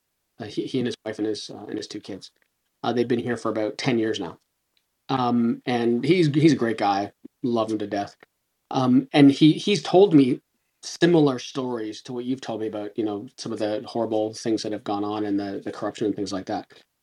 I don't know how to explain it, with short of, the technology needed to one day be able to plug you into my brain so you can understand my thought process.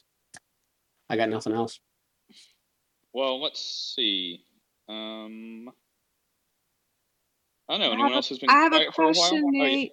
I have a question. question. Yeah, go ahead, Aaron. All right. So, I've been doing this 300 word document page to prove the Trinity to every single cult that comes up, because they always hit Jesus Christ is God. They always hit that, they always hit that part. So there's another cult. There's cults out there that say the following, that yes, Jesus is God. However, he had a beginning. And so now I'm like, wait, what? How's he God? Like, they're not saying that he's not God because there's so many verses that say he's God. I have all those verses ready for whoever says Jesus is not God. But they're saying he had a beginning. And so I'm like, oh my goodness. I'm putting together all the verses that show that Jesus as God the Father existed in eternity past, and it's hard to fight this one because, like, when you're fighting the one that Jesus is not God, there's just too many verses that show scripturally that Jesus is God. And so they don't, that one I can disprove that one. But now I'm going after Jesus's. So this idea is Jesus is God, however, he has a beginning. Mm-hmm. And so I've collected the following verses, John 1:1-3. In the beginning was the Word, and the Word was with God, and the Word was God. So it doesn't say in the beginning the Word was created. It just said was the Word. So the Word, we know by John 1:14 that the Word is Christ himself. So not only that, he was in the beginning with God. All things were made through him, and without him, nothing that was made was made. To me, that is very, very, very clear that everything was made through Christ, and nothing that was made was made. So therefore, how could Christ create himself if everything was made through him and nothing that was made was made? Not just in John 1:3, but also Colossians saying that everything was made through him. But what they're saying is this, okay, this new idea is, or whatever, I don't know if it's an old idea, is that God the Father existed in the beginning, and then God the Son was generated through God the Father, and then through God the Son, all the rest of the creation. Because I can show a lot of verses that show that Jesus existed before any of creation. We have all those verses too. So I have that part. and that everything was created through Christ, which makes him the creator, which makes him God. So they're not denying that he's God, and they're not even denying that everything was made through him, but they're saying that he had a beginning. And I have a few verses that combat this, but not enough in my opinion. I have the verse that says, okay, this is what I have so far. I would like for you guys to add on to this list of verses. Hebrews 1:8, where God the Father says, but unto the Son he saith, thy throne, O God, is forever and ever. A scepter of righteousness is a scepter of thy kingdom. Thou hast loved righteousness and hated iniquity. Therefore God, even thy God, hath anointed thee with the oil of gladness above thy fellows. So this is talking about Jesus. And God the Father is saying of the Son, thy throne, O God, is forever and ever, a scepter of righteousness. So how is it that this is my logical thinking, trying to explain to people that believe that Jesus had a beginning. If the Father is saying that the Son's throne is a scepter of righteousness forever and ever, how did he have a beginning? Right? So that's one verse that I use to combat that idea. I also use I'm trying to find all the verses that say Elohim, which is the plural form of God, which where it says that he is forever and ever, and we find that in Isaiah 40 verse 28. Hast thou not known, hast thou not heard that the everlasting, and the word there God is Elohim, so the everlasting Elohim, which is the plural form of God, the Lord in English, but in the original it's Yahweh. So it's saying the name of God, the creator of the ends of the earth. So therefore it's saying everlasting Elohim. I also have Deuteronomy 33:27, which is eternal Elohim, which is plural form of God. And Psalm 41:13, blessed be Yahweh Elohim of Israel. So therefore Elohim is the plural form of God. Again, denoting God the Father, God the Son, and all three of them, and calling them everlasting. So, the other verse I have only one more verse to prove that Jesus Christ is everlasting, which is 1 Timothy 1:17.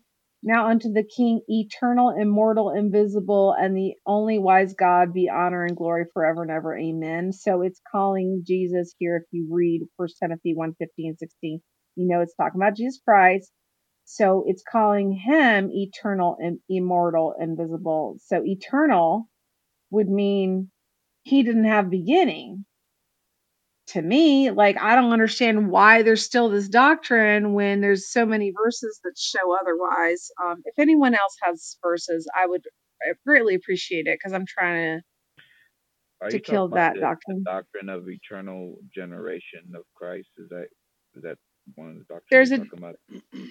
a doctrine where it says that God the Father existed in eternity past. However, that Jesus Christ, God the Son, is still God. He's God, but he has a beginning. So he was generated. I had a problem with that particular doctrine as well, being eternally generated by God. I mean, because it implies that there's a beginning somewhere where God is foundational, but he's being eternally generated. No, they're not even saying eternally generate. They're saying he has a beginning. They're saying that in the beginning, when time began. Yeah, they're saying that when Chris. time began. Oh, well, hang on. I'm explaining to Vaniel. Sorry, just to clear up real fast. CEO, I also saw your message. I didn't know if that was since you spoke or if that's before you spoke. No, that was before I spoke. You're good. Okay, I'm sorry. I just got that. But it sounded like Chris had a handle on it, so I'd like him to talk. And if no one still gets it, then clarify for Vaniel. But I think Chris got it. If you wanted to say something, Chris. Sure. So, Aaron, what you're talking about is a heresy called Arianism. Okay, it was the first heresy in the church, and so if you go back and you research the notes on the Nicene Creed, and you look at the notes on the Athanasian Creed that will give you every verse that you need, but you also need to pick up a systematic theology, because the way that we stop Arianism is through systematic theology. You can't proof text your way through it. Did that? Excuse me, I have a quick question. I have systematic theology already. Which one do you have? And I get that. I have Wayne Gruden's. Oh, good. I Okay. have. That's the one I was going to suggest. Yeah. So read up on the eternal sonship of Christ. So that's a really good passage in there. That'll give you some more ammunition. But yeah, look up Arianism, Arianism, and that's been a heresy for like 1700 years that the church has been fighting. So there's lots of stuff on it. You said Nicene Creed, and what was the other creed, Chris? Athanasian Creed.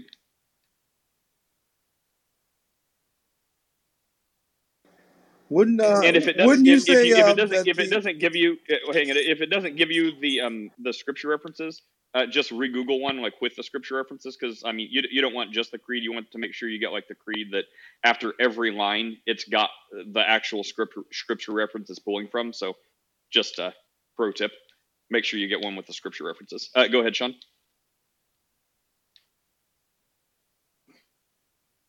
Sean, you were saying? I was just going to ask a question. Wouldn't you say that Gnosticism would be the first heresy started by Simon Magus, also the one who we read about in Acts 8? Sure. I mean, proto-Gnosticism, they all go wouldn't you hand say in hand. that is I would say that would be the first heresy that the church had to fight? Sure, but I think that Arianism grew out of Gnosticism as well. So the root is Gnosticism. I mean, the root of all false religion is Gnosticism. There are only two religions in the world. There is Christianity and there is Gnosticism. There's a really good series by a guy named Peter Jones. And so he breaks down the two world systems, Gnosticism versus Christianity. Gnosticism is not just a heresy of Christianity. It's a religion all of its own. And Peter Jones breaks down, I think it's an 8-part series on how Gnosticism is the world's system, that there are only two world religions at the end of the day. Guys, we have a really great question in the chat. Can I please read it? Please. Oh, please. Yes. Okay. If a person believes Jesus is God, then where was God the 9 months that Mary was pregnant? Would you like to speak to that first, Steph? Yeah, Steph, give it a shot. No, I actually think that's a good question. I mean, okay, so what we know is that we know a couple of things. We know that Jesus humbled himself, that God humbled himself. Jesus humbled himself and came down and sort of relinquished a certain part of this to have the human existence, the fully human existence that he had, right? And then we also know that life begins at conception. So my assumption is that that the fetus, the baby, the pre-born Christ was still God. That's where I'm going to answer that. Yep. What say you, Chris? Yeah, I mean, and also Jesus retained all of his omni properties even during the incarnation. So there's something called the extra Calvinisticum, which just means that Jesus has always been omnipresent. And so when we talk about the incarnation, Jesus did not lay down any of his omni properties. Let's just be really clear about that. Wait, okay. Then how did Jesus grow in wisdom? So in the incarnation, there is something called the communicatio idiomatum. That is the communication of the properties. Okay? That's a big Latin word that just means the communication of the properties. The part of it is mystery. We do not know how the incarnation exactly worked, but what we can surmise from Scripture, knowing that Jesus grew in knowledge and wisdom, is that in his human incarnation, in terms of when he took on his human nature is what grew in knowledge and wisdom. His divine nature cannot grow by definition. Yeah, this gets really interesting. I mean, it sounds like you're saying Jesus didn't give up anything, actually, but it sounds like he did. I mean, because even in the garden, it seems like he came into knowledge of how he was going to be crucified, some of the details he didn't already know, which is why he prayed the way that he did. So I'm having a hard time. That's not what I'm saying. Jesus gave up everything to become the incarnation, but he did not give up his divine properties. It's not that he emptied himself of his divinity in order to take on the incarnation. That's all we're saying. What But he the sacrifice that blinded, but Jesus made, sorry? turned some, he didn't allow him that he didn't allow himself to access some of it, or what? How do you describe that because it seems like he didn't have, chose not to use.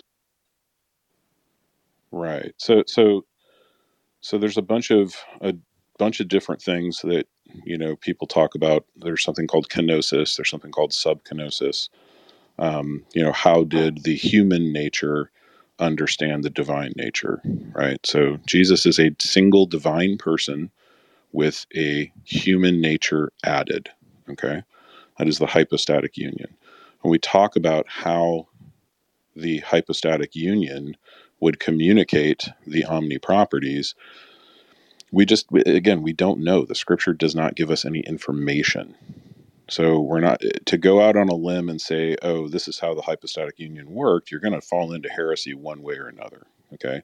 That's not to say that it is. So the other charge is that the hypostatic union is not coherent. That's not true either. And so we take as mystery how the hypostatic union worked. We don't know. We may never know. But at the same time, we know that the second person of the Trinity that we call Jesus, um, he did not give up any of his divine properties. To do so would make him not divine. It doesn't make any sense. And so he sacrificed everything by taking on an additional human nature that he then has for the rest of eternity, by the way. He does not divest himself of his additional human nature. So that is part of the sacrifice of Christ, is that the creator, the non-contingent creator, made himself both contingent and necessary. So he's necessary and contingent at the same time. Again, it's a mystery we can't understand. Can I get my 2 cents on this? I think when I look at those passages like the hypostatic union and things, so on and so forth, it seems like it's subtraction by addition. He gave up his right to act as God in man for that purpose. I personally believe that if he wanted to, he could have acted differently while he was in the flesh, but he humbled himself even unto death in order to be able to fulfill the role that he needed to play. But he never ceased to exist as God. He just, it was a subtractive based on addition, because he put a limitation on himself to act as God, or to be man. So he maintained the dual nature, like the hypostatic union teaches. But he never ceased to be God. It's just in man, he ceased to act as God as man. That's the way I wrap my head around it. Does that make sense, CEO? Like, the hypostatic Yes, union is a yes, complex subject. yeah. To some degree, obviously there is mystery. At Nate's encouragement, I'm going to ask the question I asked him in the back channel. So Jesus could have not farted, but decided to anyway. Jesus could have what? I You said did so. not say Jesus farted, did you? He did. Okay. So the human nature, so the same human nature that can say, I am thirsty, I am hungry, is inextricably intertwined with the divine nature that can say, your sins are forgiven. That is the hypostatic union, that we have, a savior in Christ that has been tempted in every possible way and yet remained without sin. The scripture shows that, and that he was fully human in every way, that his human nature was not just some skin suit or some, apparition, as the Gnostics would claim, like Sean was talking about. Um, he was fully human, and that human nature is a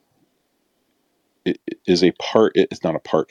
It is intertwined with who the second person of the Trinity is now. They are inseparable. And so when we talk about, Jesus praying to the Father in John 17, this is the hypostatic union expressing that grief.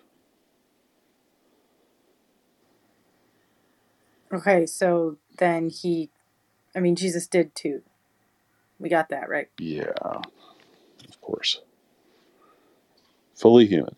So there's he ate, and the interesting thing is that he ate after his resurrection. Remember, he had breakfast with Peter when he restored Peter. He ate fish with Peter. This was how he showed.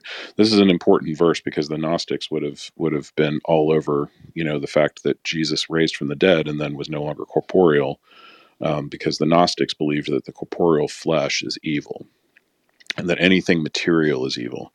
And so the early church, a lot of the early church fathers, one of the errors of Catholicism and Eastern Orthodoxy is that you're going to see that they're going to major on the physical aspects of Christianity, and it's because the early church fathers were emphasizing the physical aspects of Christianity to battle these ideas of Gnosticism that said that the material is evil. And so they went out of their way to talk about Lord's Supper and baptism as sacraments that were physical in nature.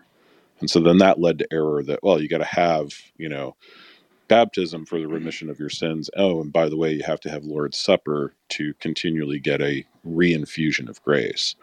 So they took those early church fathers and continued down a different path than the church fathers would have.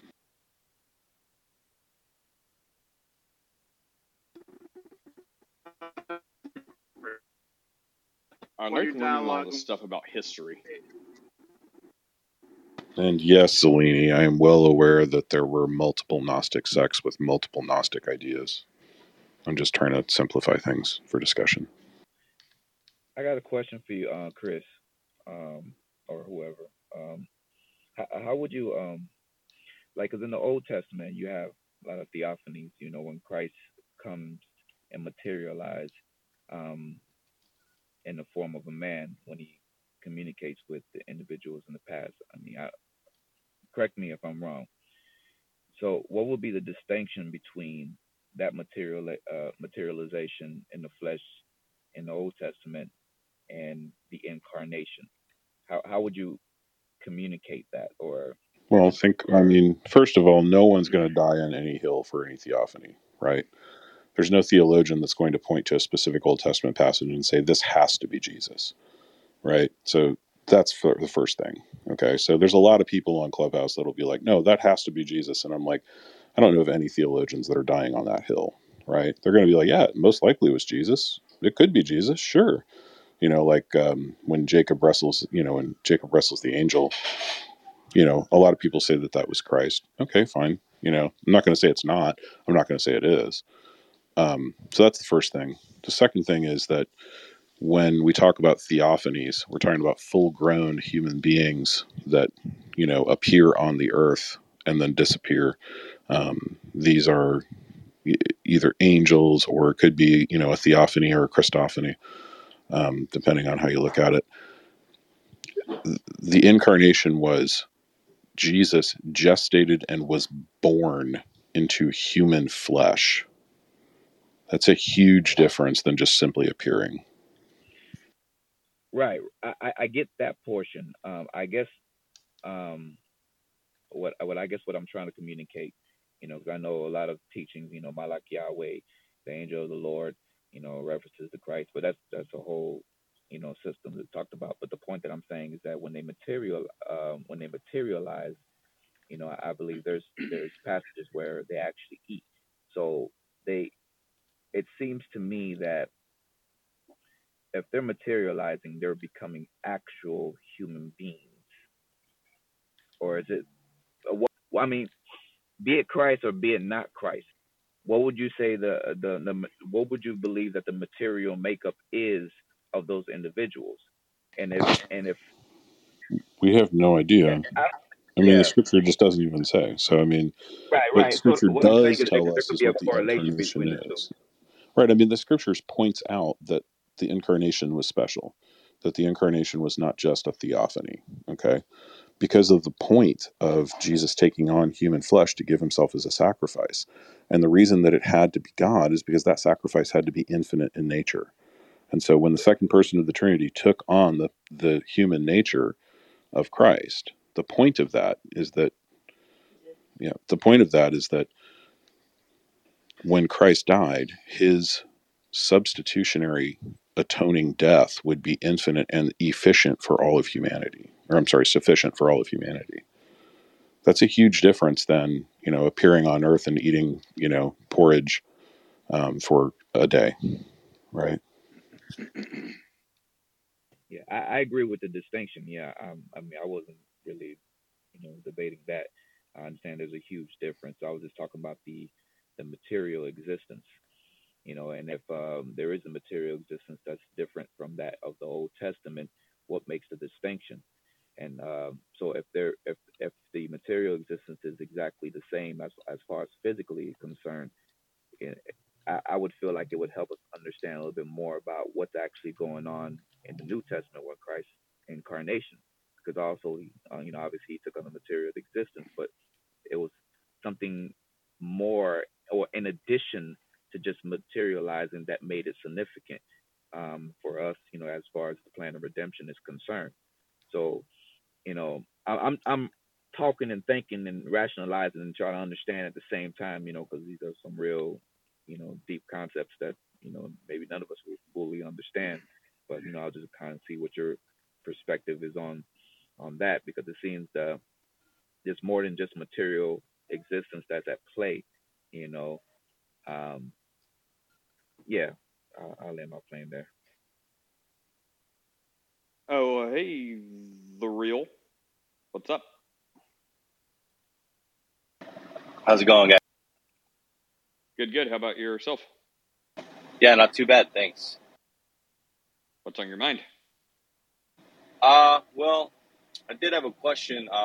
Do you guys believe that the belief in the Trinity is a salvific belief? No. Okay, Really? I appreciate that. Well, in a sense, it means that you don't So, have to understand the Trinity to become a Christian, but if you reject the Trinity after hearing about the Trinity, then that is proof that you are not truly a Christian. that. Okay. Yes, that. Can you provide me with a passage that says anything like what you just said? It would be that the Spirit, leads you into all truth. So, I mean, the idea is going to be that if all true Christians are indwelt by the Holy Spirit, and we have the Holy Spirit living in us, guiding us into this truth and understanding of who God really is, then we're all going to arrive at the same conclusion. So that conclusion is, for those who believe in the Trinity and they see it through Scripture, that they are right, they are led by the Holy Spirit. Therefore, everyone else who is led by the Holy Spirit will come to the same conclusion. If Chris Yeah, says but something else, isn't that just a no true Scotsman fallacy? I mean, all you're saying is because a lot of it kind of people, is. yeah, I mean, because a lot of people have believed this before, not always, right? And not arguably even up until around 300 CE, was this an accepted belief in the Christian church? So, I mean, because of that, you're condemning every believer that comes before that and after that who denies Well, this belief. So I'd say it's a little more nuanced than that. So I'd say, like, if someone says it's a no true Scotsman, I would kind of concede that. I would push back a little bit, but I get why it sounds that way. But as far as like when this came around, and you said 300s, like, anyways, but whenever it came around, like, that's inconsequential. Like, when it first started, like, people didn't have complete Scripture, didn't have the complete Bible.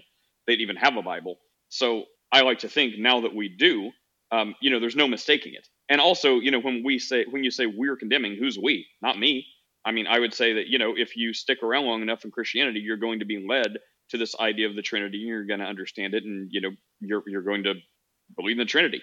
But if you get the gospel, you receive Christ, and you go no further. You read your Bible, you stay in the Psalms, you somehow never read anything that makes you think about the Trinity, and you never hear about it somehow, or you get hit by a bus. Then no, it's not a salvation issue. Like Jesus says, he's the only way to the Father. No one comes to him except through Jesus. But that doesn't mean you have to understand all the inner workings and the mind of God and the mechanics of how everything. You just need to know that it's by faith that you're saved, saved by grace through faith. And however it happens, Jesus is your way. So just because you don't have a full understanding or working knowledge of the Trinity or anything like that, that's fine. But like Chris said, because we believe that you see this all throughout Scripture. So if someone just like rejects this and pushes against it hard enough, it's like, well, from our perspective, we're talking about the wrong God. I mean, that's like, like Mormons would say, well, hey, Romans 10:9 and 10, believe God raised Jesus from the dead, confess Jesus as Lord, and you're saved, right? But then when you go down their doctrine with them, you find out that they're not talking about the Jesus in Romans 9:10. They're talking about some other Jesus who's the brother of an angel and came from another planet. So it's like you can mess up doctrine a lot, but there's some things, very few things that you must get right. So I would say that. So Yeah, I appreciate that answer. If I may just offer one like follow-up question, I suppose it would be, okay, so I'm someone who believes that Jesus is the only unique begotten Son of God, okay, that he is the only way to salvation, that salvation is by grace and faith, not of works, and that Jesus is the only way to that salvation, to the Father. I don't, however, believe he's the almighty creator God. I believe he is what the scripture says he is, which is the Son of God, which is what he claimed time and time again when he was accused of being God. He claimed that he was the Son of God. So simply because that's I not believe what happened. That you're reading that okay, wrong. So right, I Jesus wasn't said finished. in Go ahead. John 8, unless you believe that I am, ego and me, you will die in your sins. You Yeah, asked for a verse. yeah. That means if you do not believe that Jesus is the creator God, the Most High, you will die in your sins. So how come then in Mark, when he brings up that same incident of the burning bush, he says God spoke to Moses through the bush? Why doesn't he say I spoke to Moses through the bush?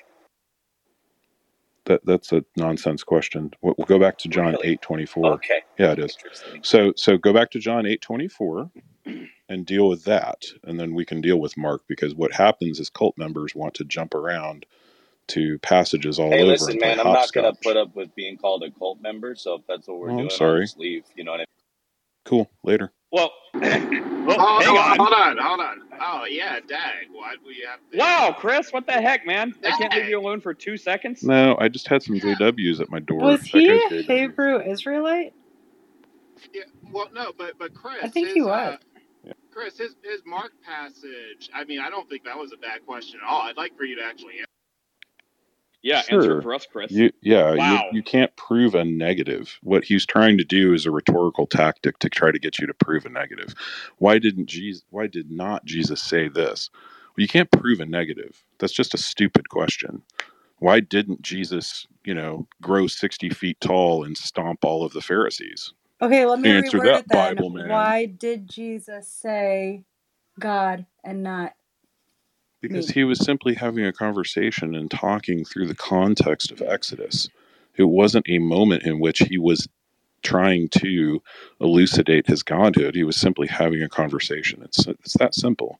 A When we more read the peaceful scripture, Christian may have said something like, why didn't he say the Holy Spirit? Well, why? Like every time Jesus says anything, does he need to say, so when God did this, by the way, I mean the Father, I also mean the Holy Spirit, and I also mean myself.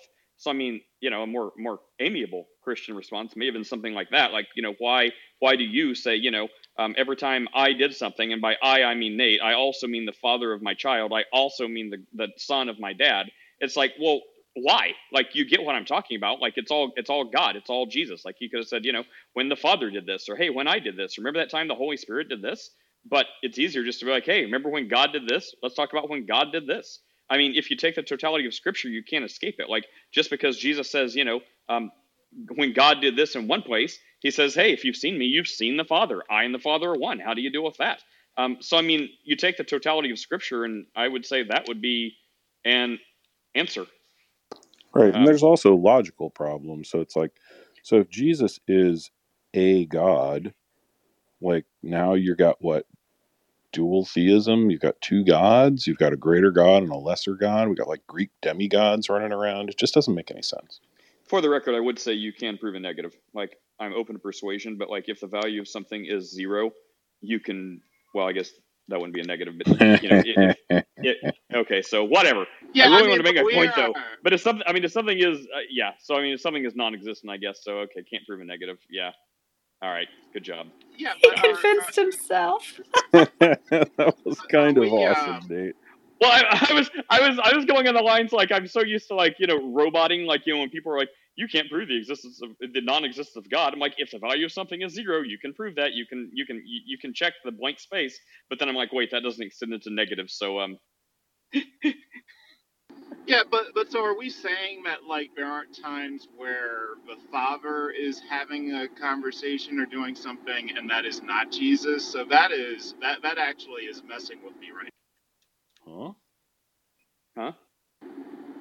Okay, so the example he gave of the bush. So like, is there not times where the Father is having the conversation or is doing something and it's not Jesus that's there?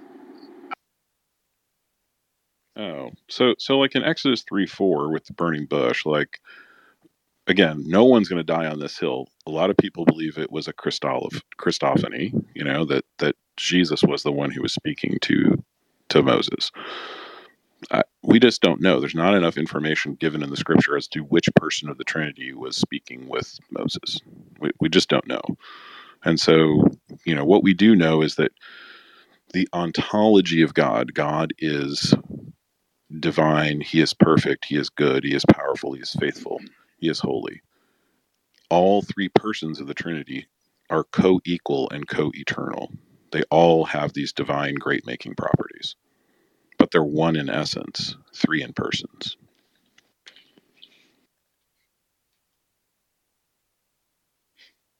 And I guess while you're digesting that, to Zolini, when I said you don't have to understand this stuff, and I guess you took it to I need my burning strawman picture.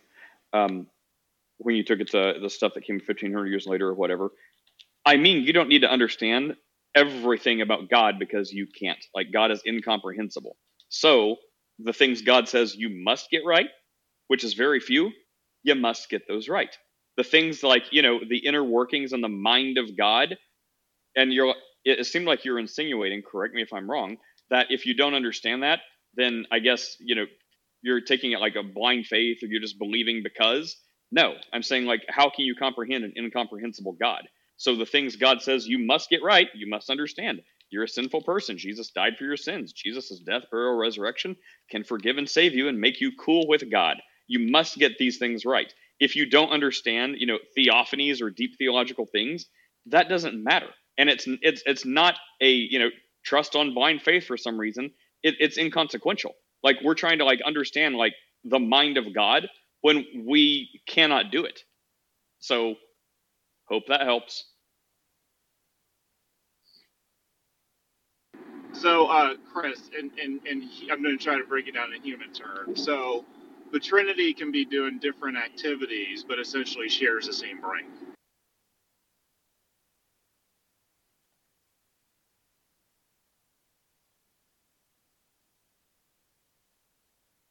Chris, that was to you.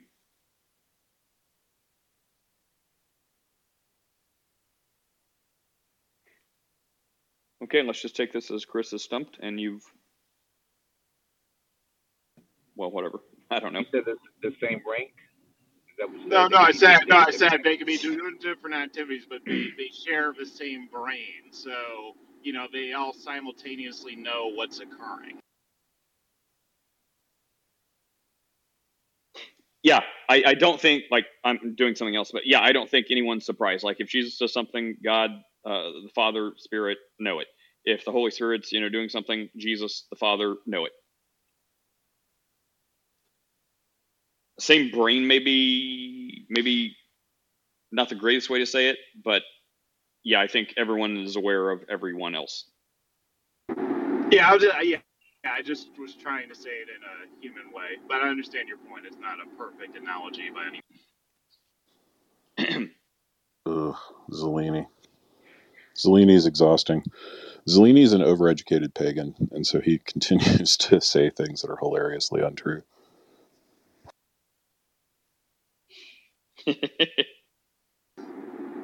Well, I've been in some rooms with Delaney, and he has said some really thoughtful things, though. Yeah, he's a complete heretic. You should really probably stay away from him. Well, I mean, broken heretics can be right twice a day. That's true.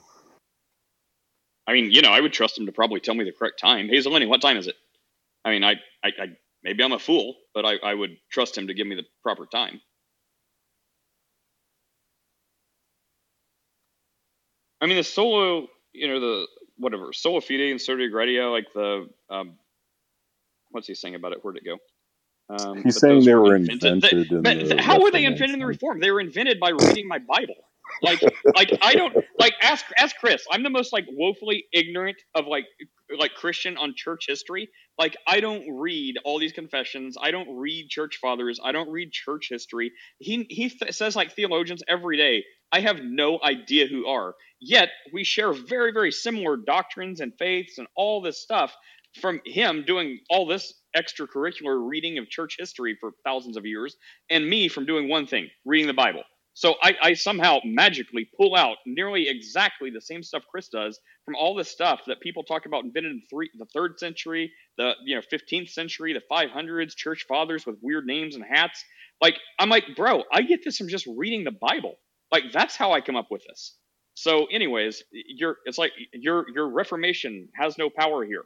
Like your church fathers and church histories have no power here. I simply read the Bible, yet somehow came up to almost exactly a carbon copy of what all these other people do who read nothing but dusty tomes while I read my Christian fantasy fiction books. It's almost as if it a god or something is behind this. No, Zeleny. That is untrue again, making assertions. It's quite fanciful and quite hilarious. I did not grow up a Protestant, my friend. Who is this guy? Yeah. Where's he If from? you know anything about me, I grew up Catholic, so there you go.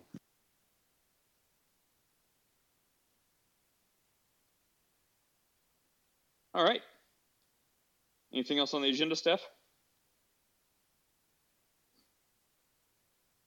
Steph is going to be sitting for another portrait with Nan Golden this week, I think. Oh, look, more names that elude me. Some artist or photographer.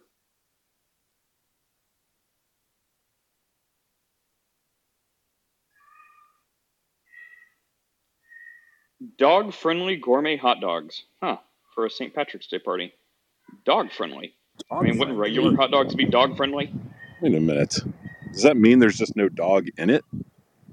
Which I think is true of... Are you second guessing what you're about to say? Prove there's no dogs in hot... Yes, all hot dogs have dog. Prove that's false. Of every hot dog.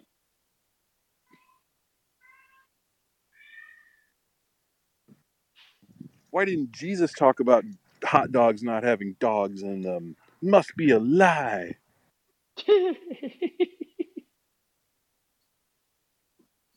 I don't see any vegan hot dogs. Oh, come on. Substitute plant-based hot dogs for $1 more. There is no reason vegans should be persecuted. All right, this is my point. Why are we being persecuted, Chris? I know you're part of the persecuting crowd, but there is no reason plant-based stuff should be more expensive than that's maddening. There is a definitive reason, because they know you have more dispensable income. The average vegan makes more than the average person who eats meat. Wow, that's a demonstrable lie. Oh, well, you said average. That is a lie in my case. Well, you're the one who chose to live a high class lifestyle. High class lifestyle. Wow, that's like addressing Veganism. addressing misconceptions about Christianity. We need to talk about addressing misconceptions about like plant based diet, like high class. Goodness. Do you know how many cows you have to kill to create good fertilizer for plant-based foods? I mean, you know, I could walk outside and find some stuff growing in the ground that no cow had to die for. Yeah, my No, I'm talking about like mushrooms and stuff like that like grows on the side of trees. That explains. I mean, also, do you know how much it costs to not make vegan stuff taste like dirt? It takes a lot to make it taste. Oh, not really. I mean, it depends what you want to do. If you wanted to get into like processing, like I don't know, Beyond Meat or Impossible Meat, however they do, like I haven't looked into it, but maybe that's what you're talking about. But Yeah, if you want to talk about like, but if you want to talk about taking a bunch of like mushrooms, like a shiitake mushroom, like white bean burger, no, all you do is get mushrooms and beans, grind them together, and make a patty. Tastes pretty good. Add some salt. There you go. There's a vegan recipe for you. Tofu used to be gross. It's gotten way. I actually like tofu, so. That's what people are like, oh, the vegan stuff's disgusting. I can never eat it. I'm like, what about salad? They're like, I love salad. I'm like, great. That's like what we're talking about.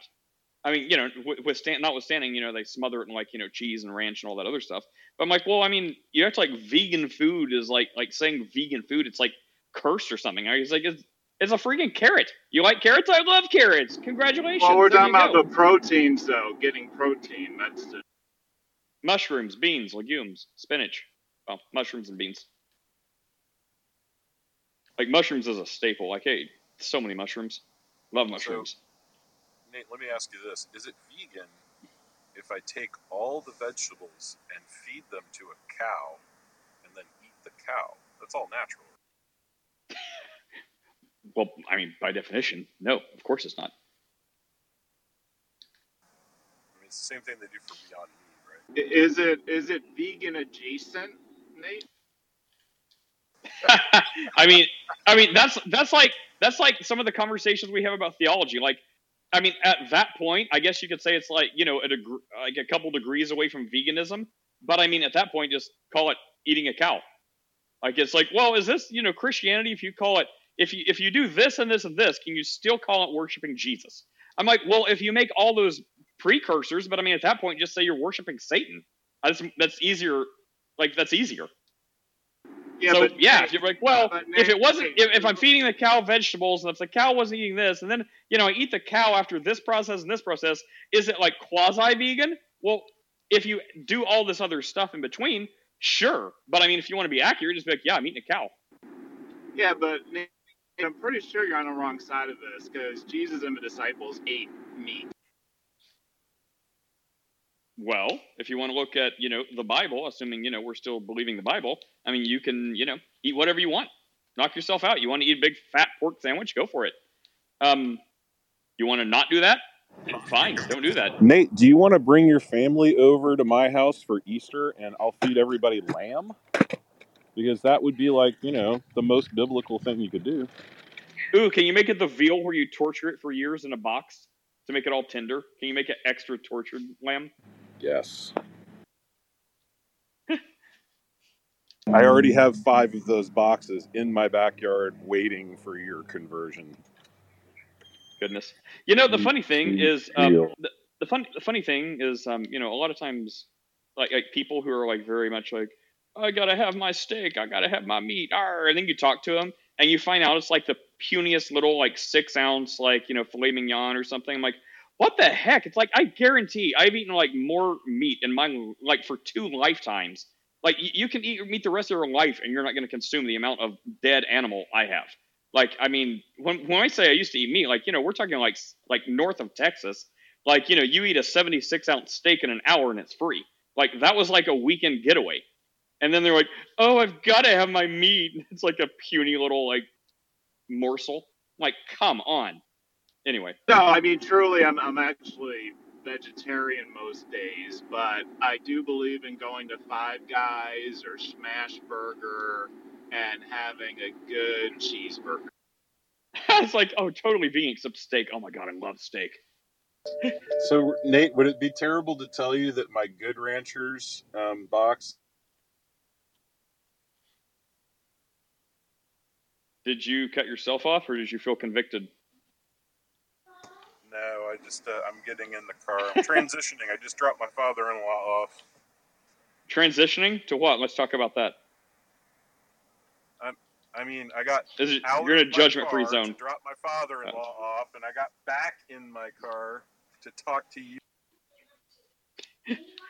Okay, so your Farmer Fresh Ranch box or whatever? Yeah, Good Ranchers, man. Got the Good Ranchers what about it? coming. My son is like all about the Good Ranchers. He's like, Daddy, can I have a steak at like 4 o'clock in the afternoon when he gets home from school? I'm like, all right, cool. I'll cook him up one. 2 hours later, is there more steak? I don't know what Good Ranchers is. Is that where they like bring like packaged meat and stuff? Yeah, it's like a meat subscription service. It's like your worst nightmare. It just shows up randomly at your house. Well, as Paul used to persecute Christians, I used to have a subscription to Omaha Steaks in Colorado, and they would come by and so much steak. But Nate, if Christianity is about modeling the lifestyle of Jesus, how can you feel good about this decision of yours, not eating meat? Then let me use a Muslim argument to counter that. Muslims are more like Christ in his life because they have beards and they wear robes. Therefore, if you want to model a Christ, you need to wear a robe, grow a beard, and become Muslim. So that is the argument I will respond to you with. Well, you just have an answer for everything, don't you? I mean, we've got answers. Hey, I almost called you JC. Hey, Nate. So. Yes, Father. Yes, Father. May I have a stick, Father? Oh no, his voice is now like, yes, Daddy. It's like, oh my gosh. Anyway, so in the kingdom, there's going to be like the wedding feast of the Lamb, right? Sure. Yeah. What if the wedding feast of the Lamb is like a massive barbecue? I mean, if I don't have to worry about cholesterol, then sure, fire up Bambi. I don't care.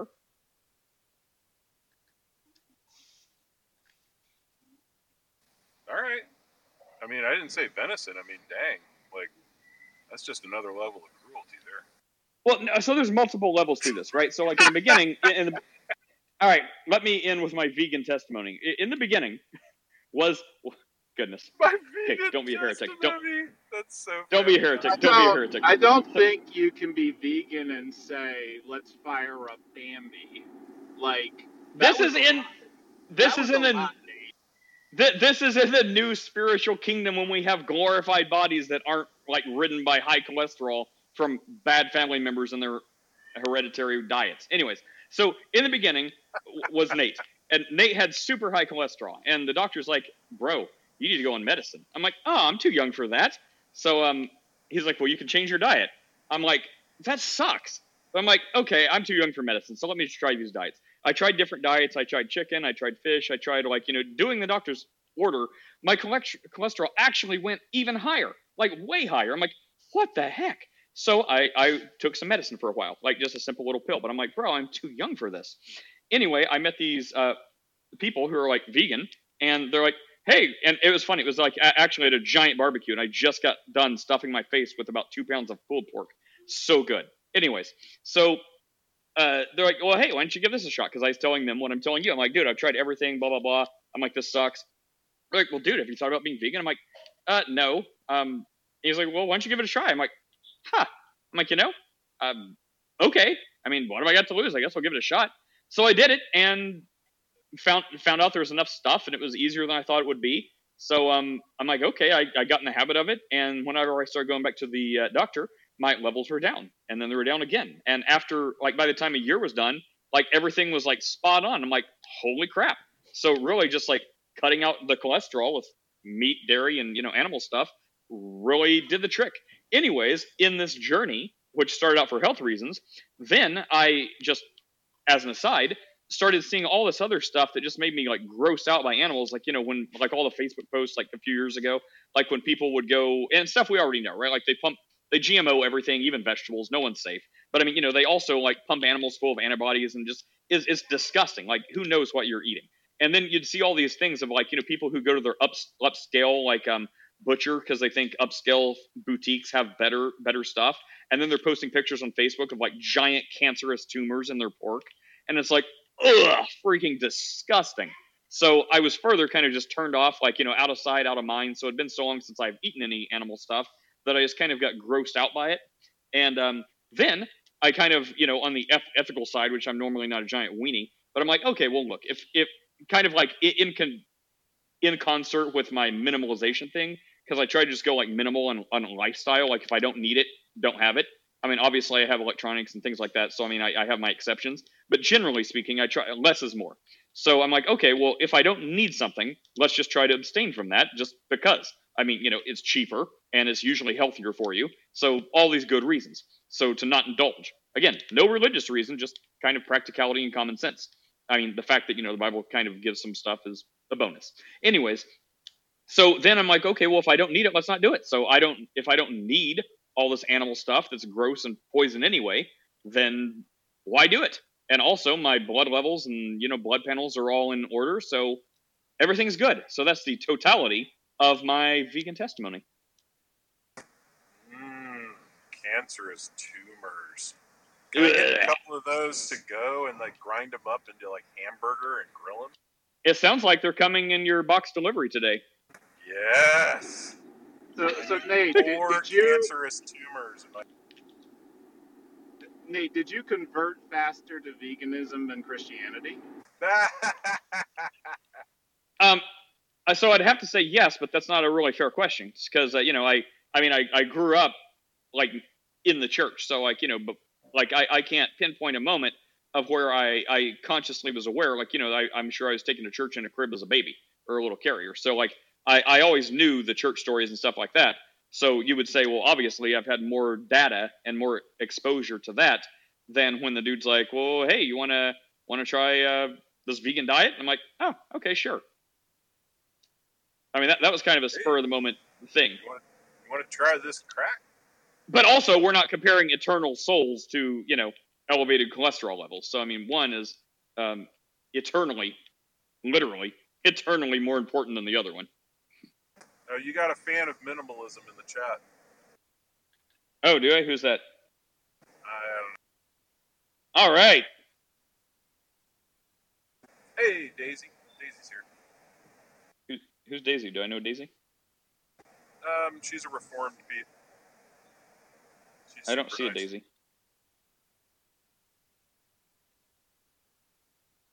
I don't see this person. She's down there, man. Like, picture. Oh, feel free to join us. Correct Chris on all of his errors. She does not speak, so. Oh, does not speak? Oh. No, she's like this busy real estate person that's making millions of dollars a minute or something. Oh, okay.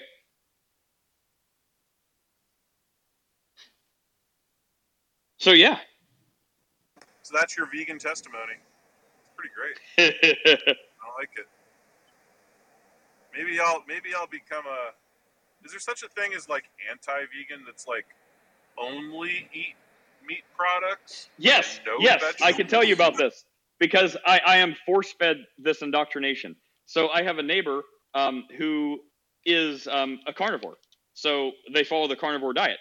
So they're 100% like meat only, like not even animal stuff, like not milk, butter, cheese, like 100% unflavored meat, just any meat, like ground beef, chicken, steak, like with no seasoning, or I think they do like some very, very. I don't think they do any salt, pepper, nothing. No seasoning, because like plants are bad and any herbs are bad. So yeah, it's 100% carnivore diet. They I'll go to their house and I'll bring like my little vegan dinner or whatever when we're hanging out, and they'll just get a giant pile of meat and put it on a plate and eat it. So So yes, Nate, they do exist, and they live next to me. Nate, if you want to become a multimillionaire, on this person, Start a cult? Oh, what? I said get a term life insurance policy on that person.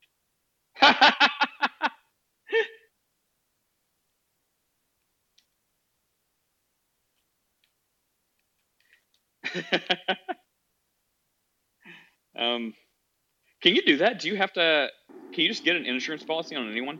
No, you can ask him and basically make his family like 40% beneficiary. You're 60%. It'll cost you like $40 a month, and you'll be good for probably about $700,000 in the next 20. I don't know. That feels like a little, I don't know, morally icky. Well, there's actually churches that do this. They get an insurance Is it policy from the Scientology? pastor. No. Oh. There's Christian churches that do this. This is a normal practice. It's not for. Oh. Well, yeah. I mean, I was I joking around in this situation, but it's no, a no. thing. I know. I mean, no. I know life insurance is a thing. I'm saying doing it because of someone's diet that you think is going to end in their short demise seems a little. I don't know. I mean, I guess it's practical. Yeah. Maybe I'll ask him. I'll be like, hey, if you think, if you believe in this diet so much, let me get insurance on you. Just, put your money where your mouth is. Except then they'll probably think I'm just trying to kill them.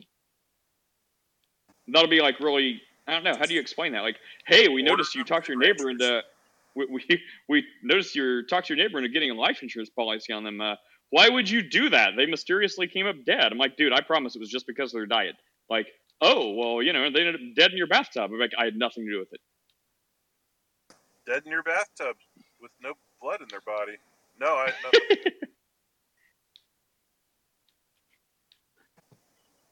Nate, oh, sorry. Have lines been crossed here? No. Okay. Nate, a question I was going to ask earlier, I kind of went on that segue with the whole type situation was, I was actually going to ask it a few days, another time when I was on your channel.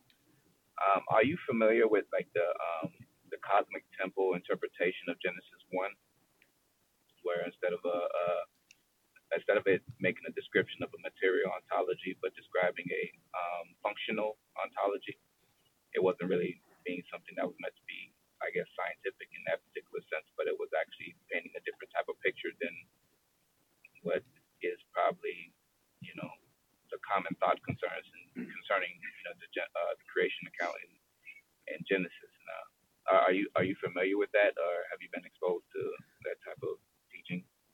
I've probably heard the teaching. I'm not familiar with the term though. What's Well, so instead of a material ontology of God creating the universe, from the material, from how he arranged the earth and then he put man into it, it was describing of actual creation of a temple. Now it's from the backdrop of a Near Eastern, ancient Near Eastern, I guess, what's the word I'm looking for? Okay, no, I'm not familiar with that. Setting.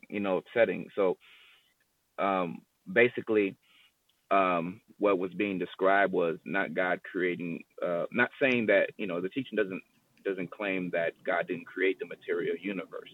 It was just simply saying that Genesis 1 account was actually speaking to something totally different. And it was God actually building a temple.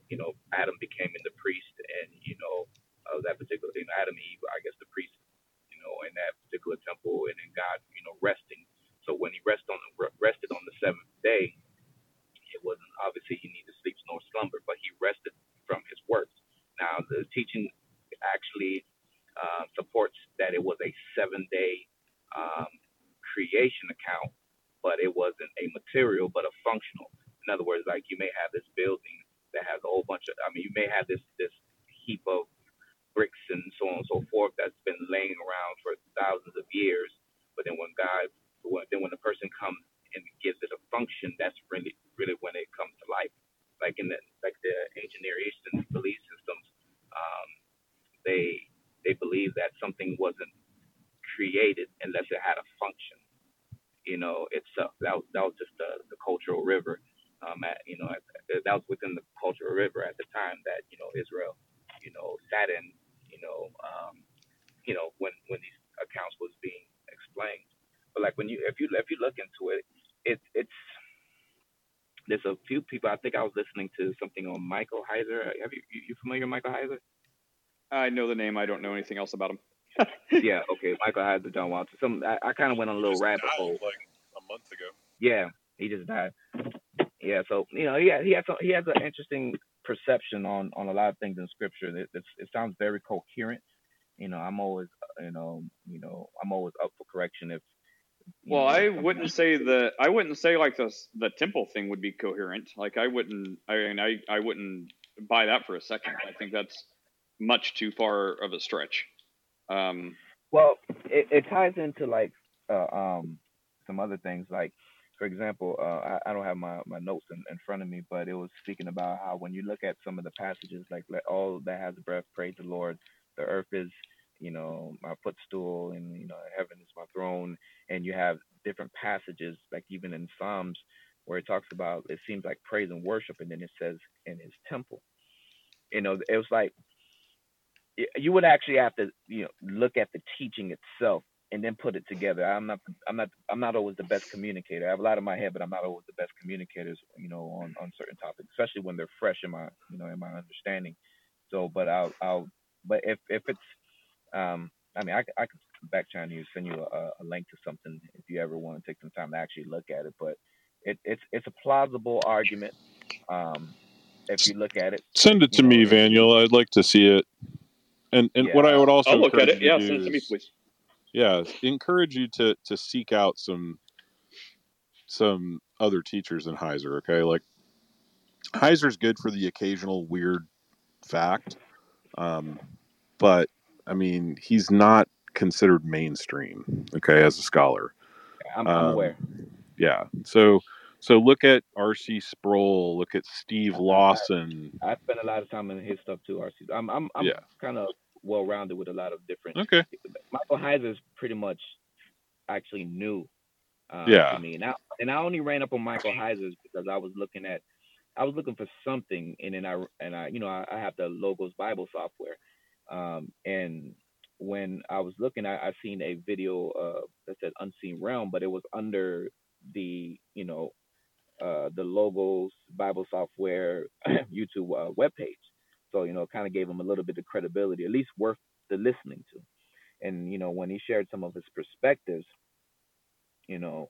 um, some things that I hear, like when I was reading the Quran, I wanted to read the Quran for the first time. It's like when I'm reading, it's like, oh my goodness, it's like a nursery rhyme. It just doesn't seem to have any type of substance to it from it. But when I hear something that seems to have substance, I kind of pay attention. And I'm like, I found some things that actually made a lot of sense or made sense of other passages. But I don't, with any teaching that I do, any teaching that I come across and it's convincing, what I would usually do is I'll find opposing views and and kind of to try to keep a balance, so I'm not sucked in this vacuum of one particular person's perspective, but I try to be rounded out to see how other people feel about it, and to draw my conclusions based on the best arguments. Smart. Obviously with scriptures and so on and so Smart. forth. The best. That sounds perfect. Yeah. So well, Mark came to the stage, so I bet he probably has something to say about this. Yeah. Good morning, guys. Good morning.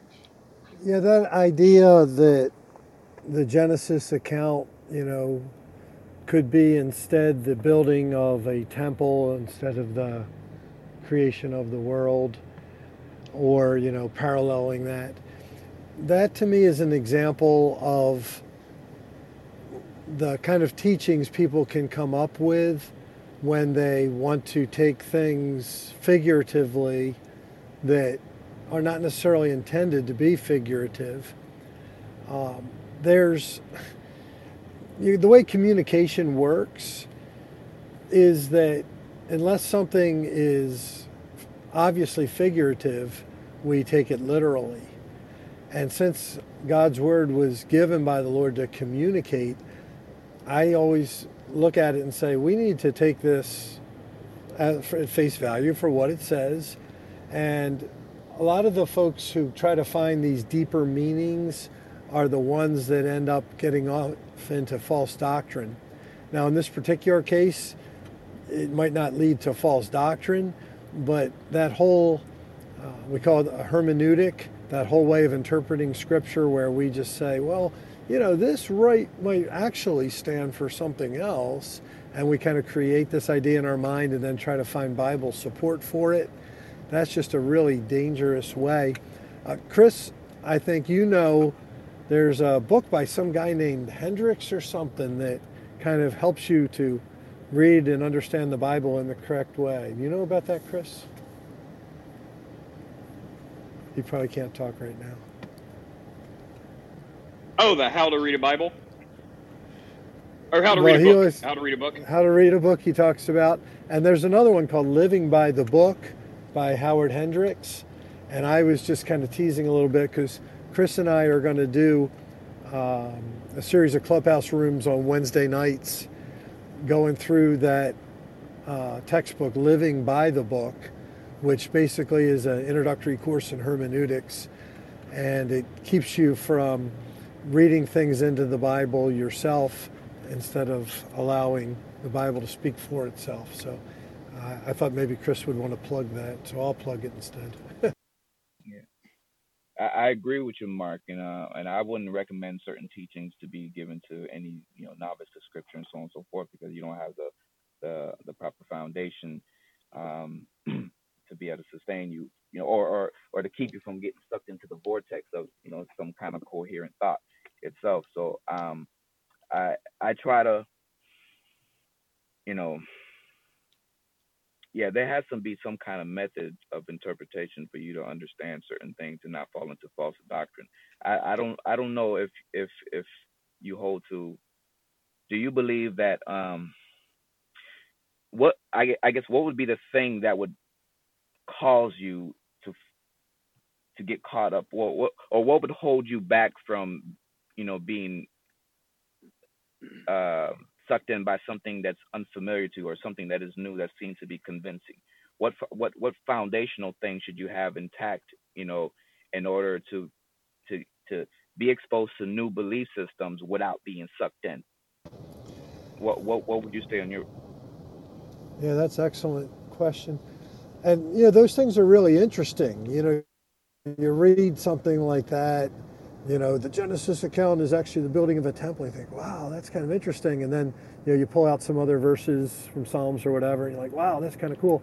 So what keeps you from falling into those false doctrine is having what we call a solid hermeneutic, a solid understanding of basic Bible interpretation.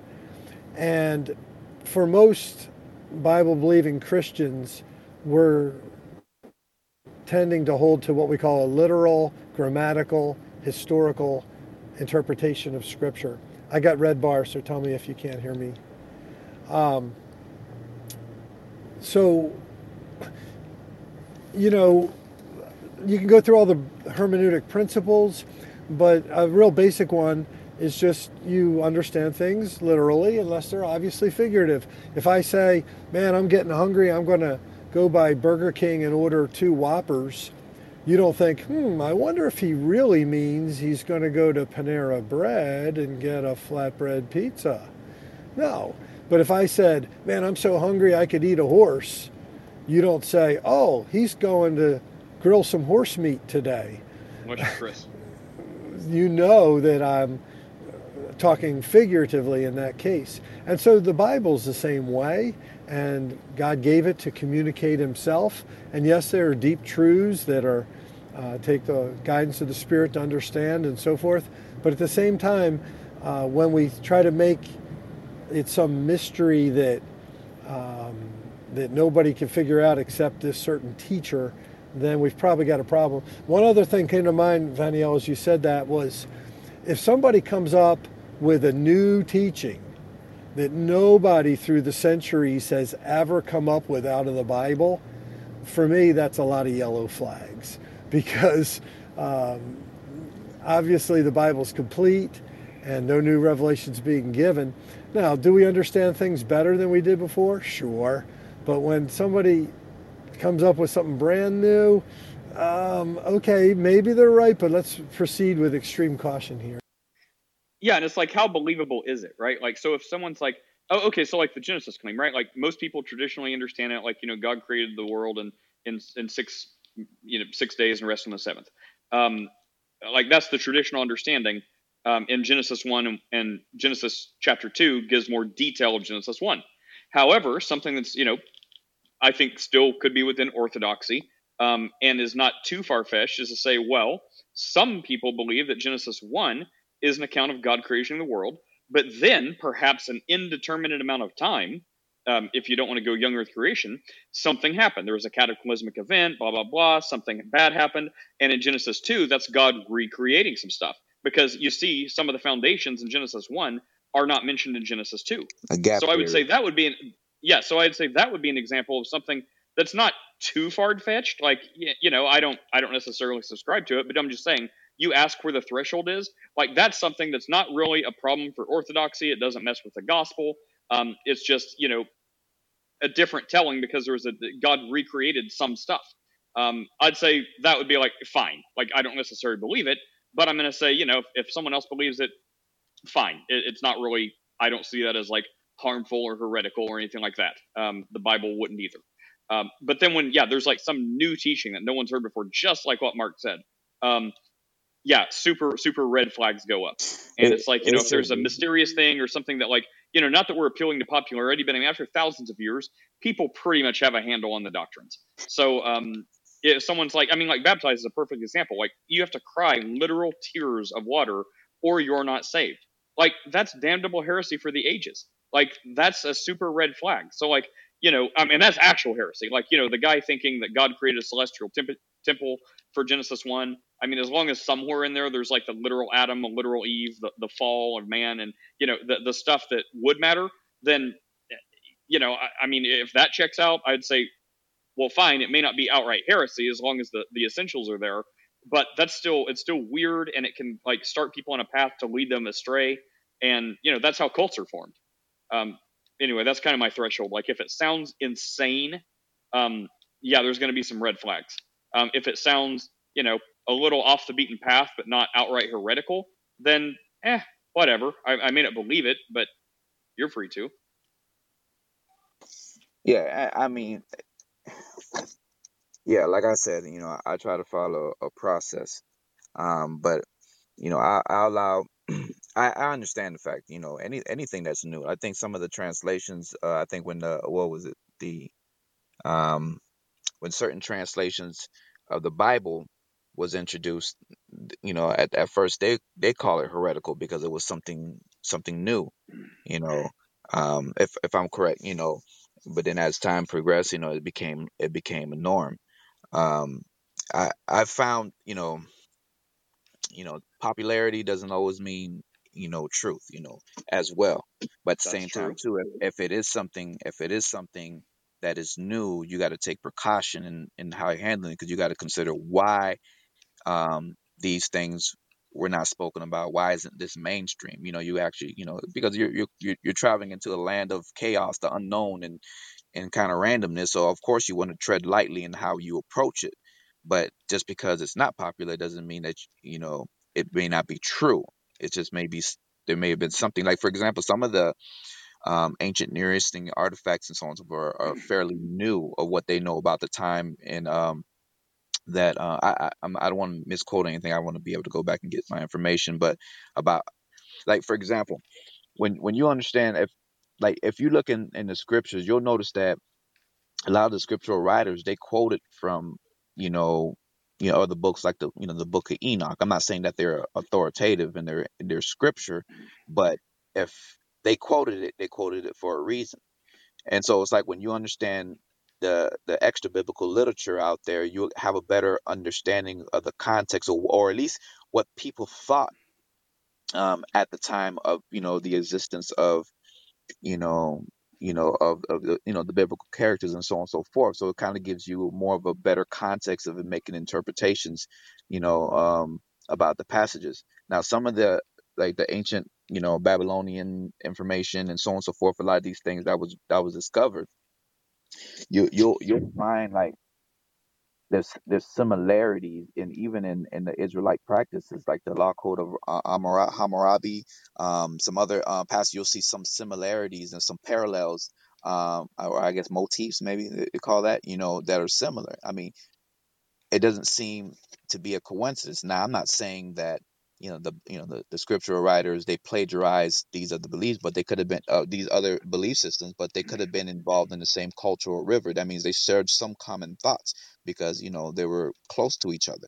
You know, so when looking at some of the parallels in the backdrop in ancient Near Eastern systems of belief, you'll find some common thought. Now, I know this is you got to be careful when you're treading in that, because you don't want extra biblical sources to be the authoritative word on how you interpret scripture. But to a certain degree, it does play a role in how you interpret scripture when you understand the context and what was going on, and even certain passages like the Bell cycle, things of that nature. So it's like when he presented when I started looking into it, because the first time I looked into it, somebody was talking about it. I forgot what it started off with Michael Heiser, because Michael Heiser did like a walkthrough, a podcast through the whole book of Leviticus, which is one of the books that I've found rather challenging, what I'm saying, because they have so many different things that I don't understand.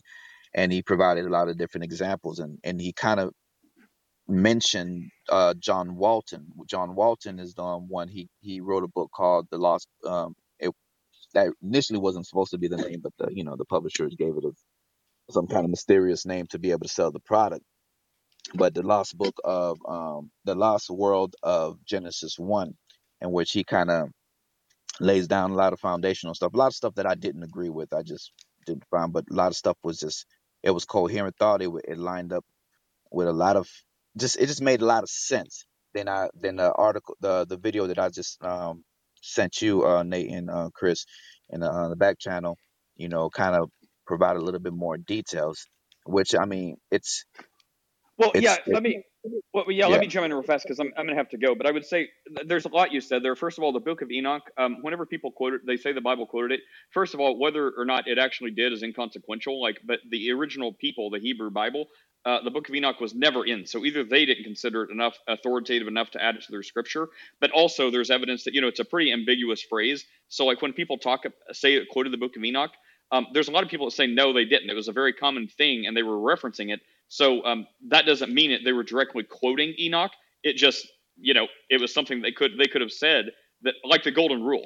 Like, you could say, well, the golden rule, Jesus said it, or, some other ancient text said the golden rule. That doesn't mean Jesus was quoting them or they were quoting Jesus. It just means it was a very common understanding. So I'd say, first of all, sure, they could have been quoting the Book of Enoch, but it doesn't matter, because they could just as easily could have been saying another phrase that was popular in that day, and it just so happens to be found in the Book of Enoch. Understandable. And then I would also say that it's where are people's pet projects? Like, what's their motivation?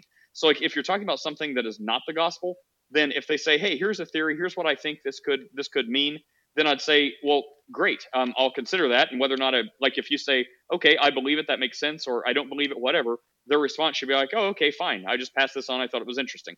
But if they really make this a pet project, I think that shows some ill motivation. If they're beholden to it, that would become as much as rivaling the gospel.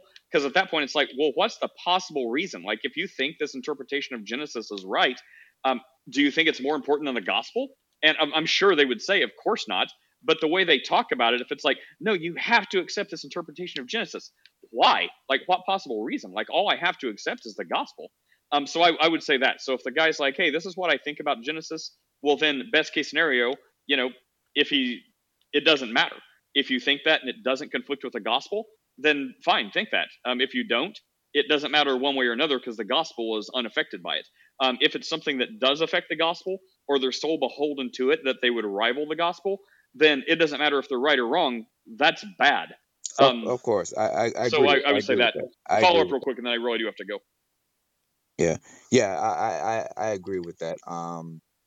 Yeah, I don't think that's the case with this scenario. I don't think it's necessarily a gospel issue. It's just an interpretation of certain passages of scripture. I mean, I guess it all ties together, but But I would just like if y'all, whenever y'all get a chance to take a look into it, when I jump back in the chat or something like this, let me know you read it, and then you give me your thoughts on it, because right now it seems like for you guys it's kind of a vague idea, because obviously just there's a lot of stuff to cover when it comes to theology, so I understand nobody has the time to study everything, but I would love to hear your thoughts and your perspective on it, because not a lot of things move me. I try to spend a lot of time, studying. I spend most of my day every day studying, something, whatever it is. But Well, when yeah, send that something to me, and does, if yeah, I send did. it, I and sent to you in a message, or I don't know if that's what the back channel is, a message, but well, I sent yeah, it. and I was also going to say my email address is in the profile if you need. But yeah, if you did that, I'll check it out. But I know I said I had to run, but I don't think I met Robert, and I'd really like to hear from Robert for 2 seconds. But Yeah, go ahead, go ahead. I'm super Hey, limited. appreciate your time though. Appreciate the time listening. Oh, of course. That is an interesting theory. I'm excited to check it out. But what's up, Robert? How are you? While he If finds you're his speaking, mic, Robert. While he Go ahead. finds his mic, I just wanted to say, Nate, that's excellent the way you explain the position on the Book of Enoch. Your content about that and your delivery is always really good. I've heard you do that a number of times. That's really a good. Well, thank you, Mark. Robert, are you speaking? Did you find your mic? Just hit the unmute button if you see it. We'll give you 5, 4, 3, 2. Well, Robert, I'd like to talk to you. If you are having mic troubles, we'll be back here tomorrow. But thanks for joining us, Mark and Vangel and Chris and everyone else, and we'll see you on the morrow. Take care, everyone.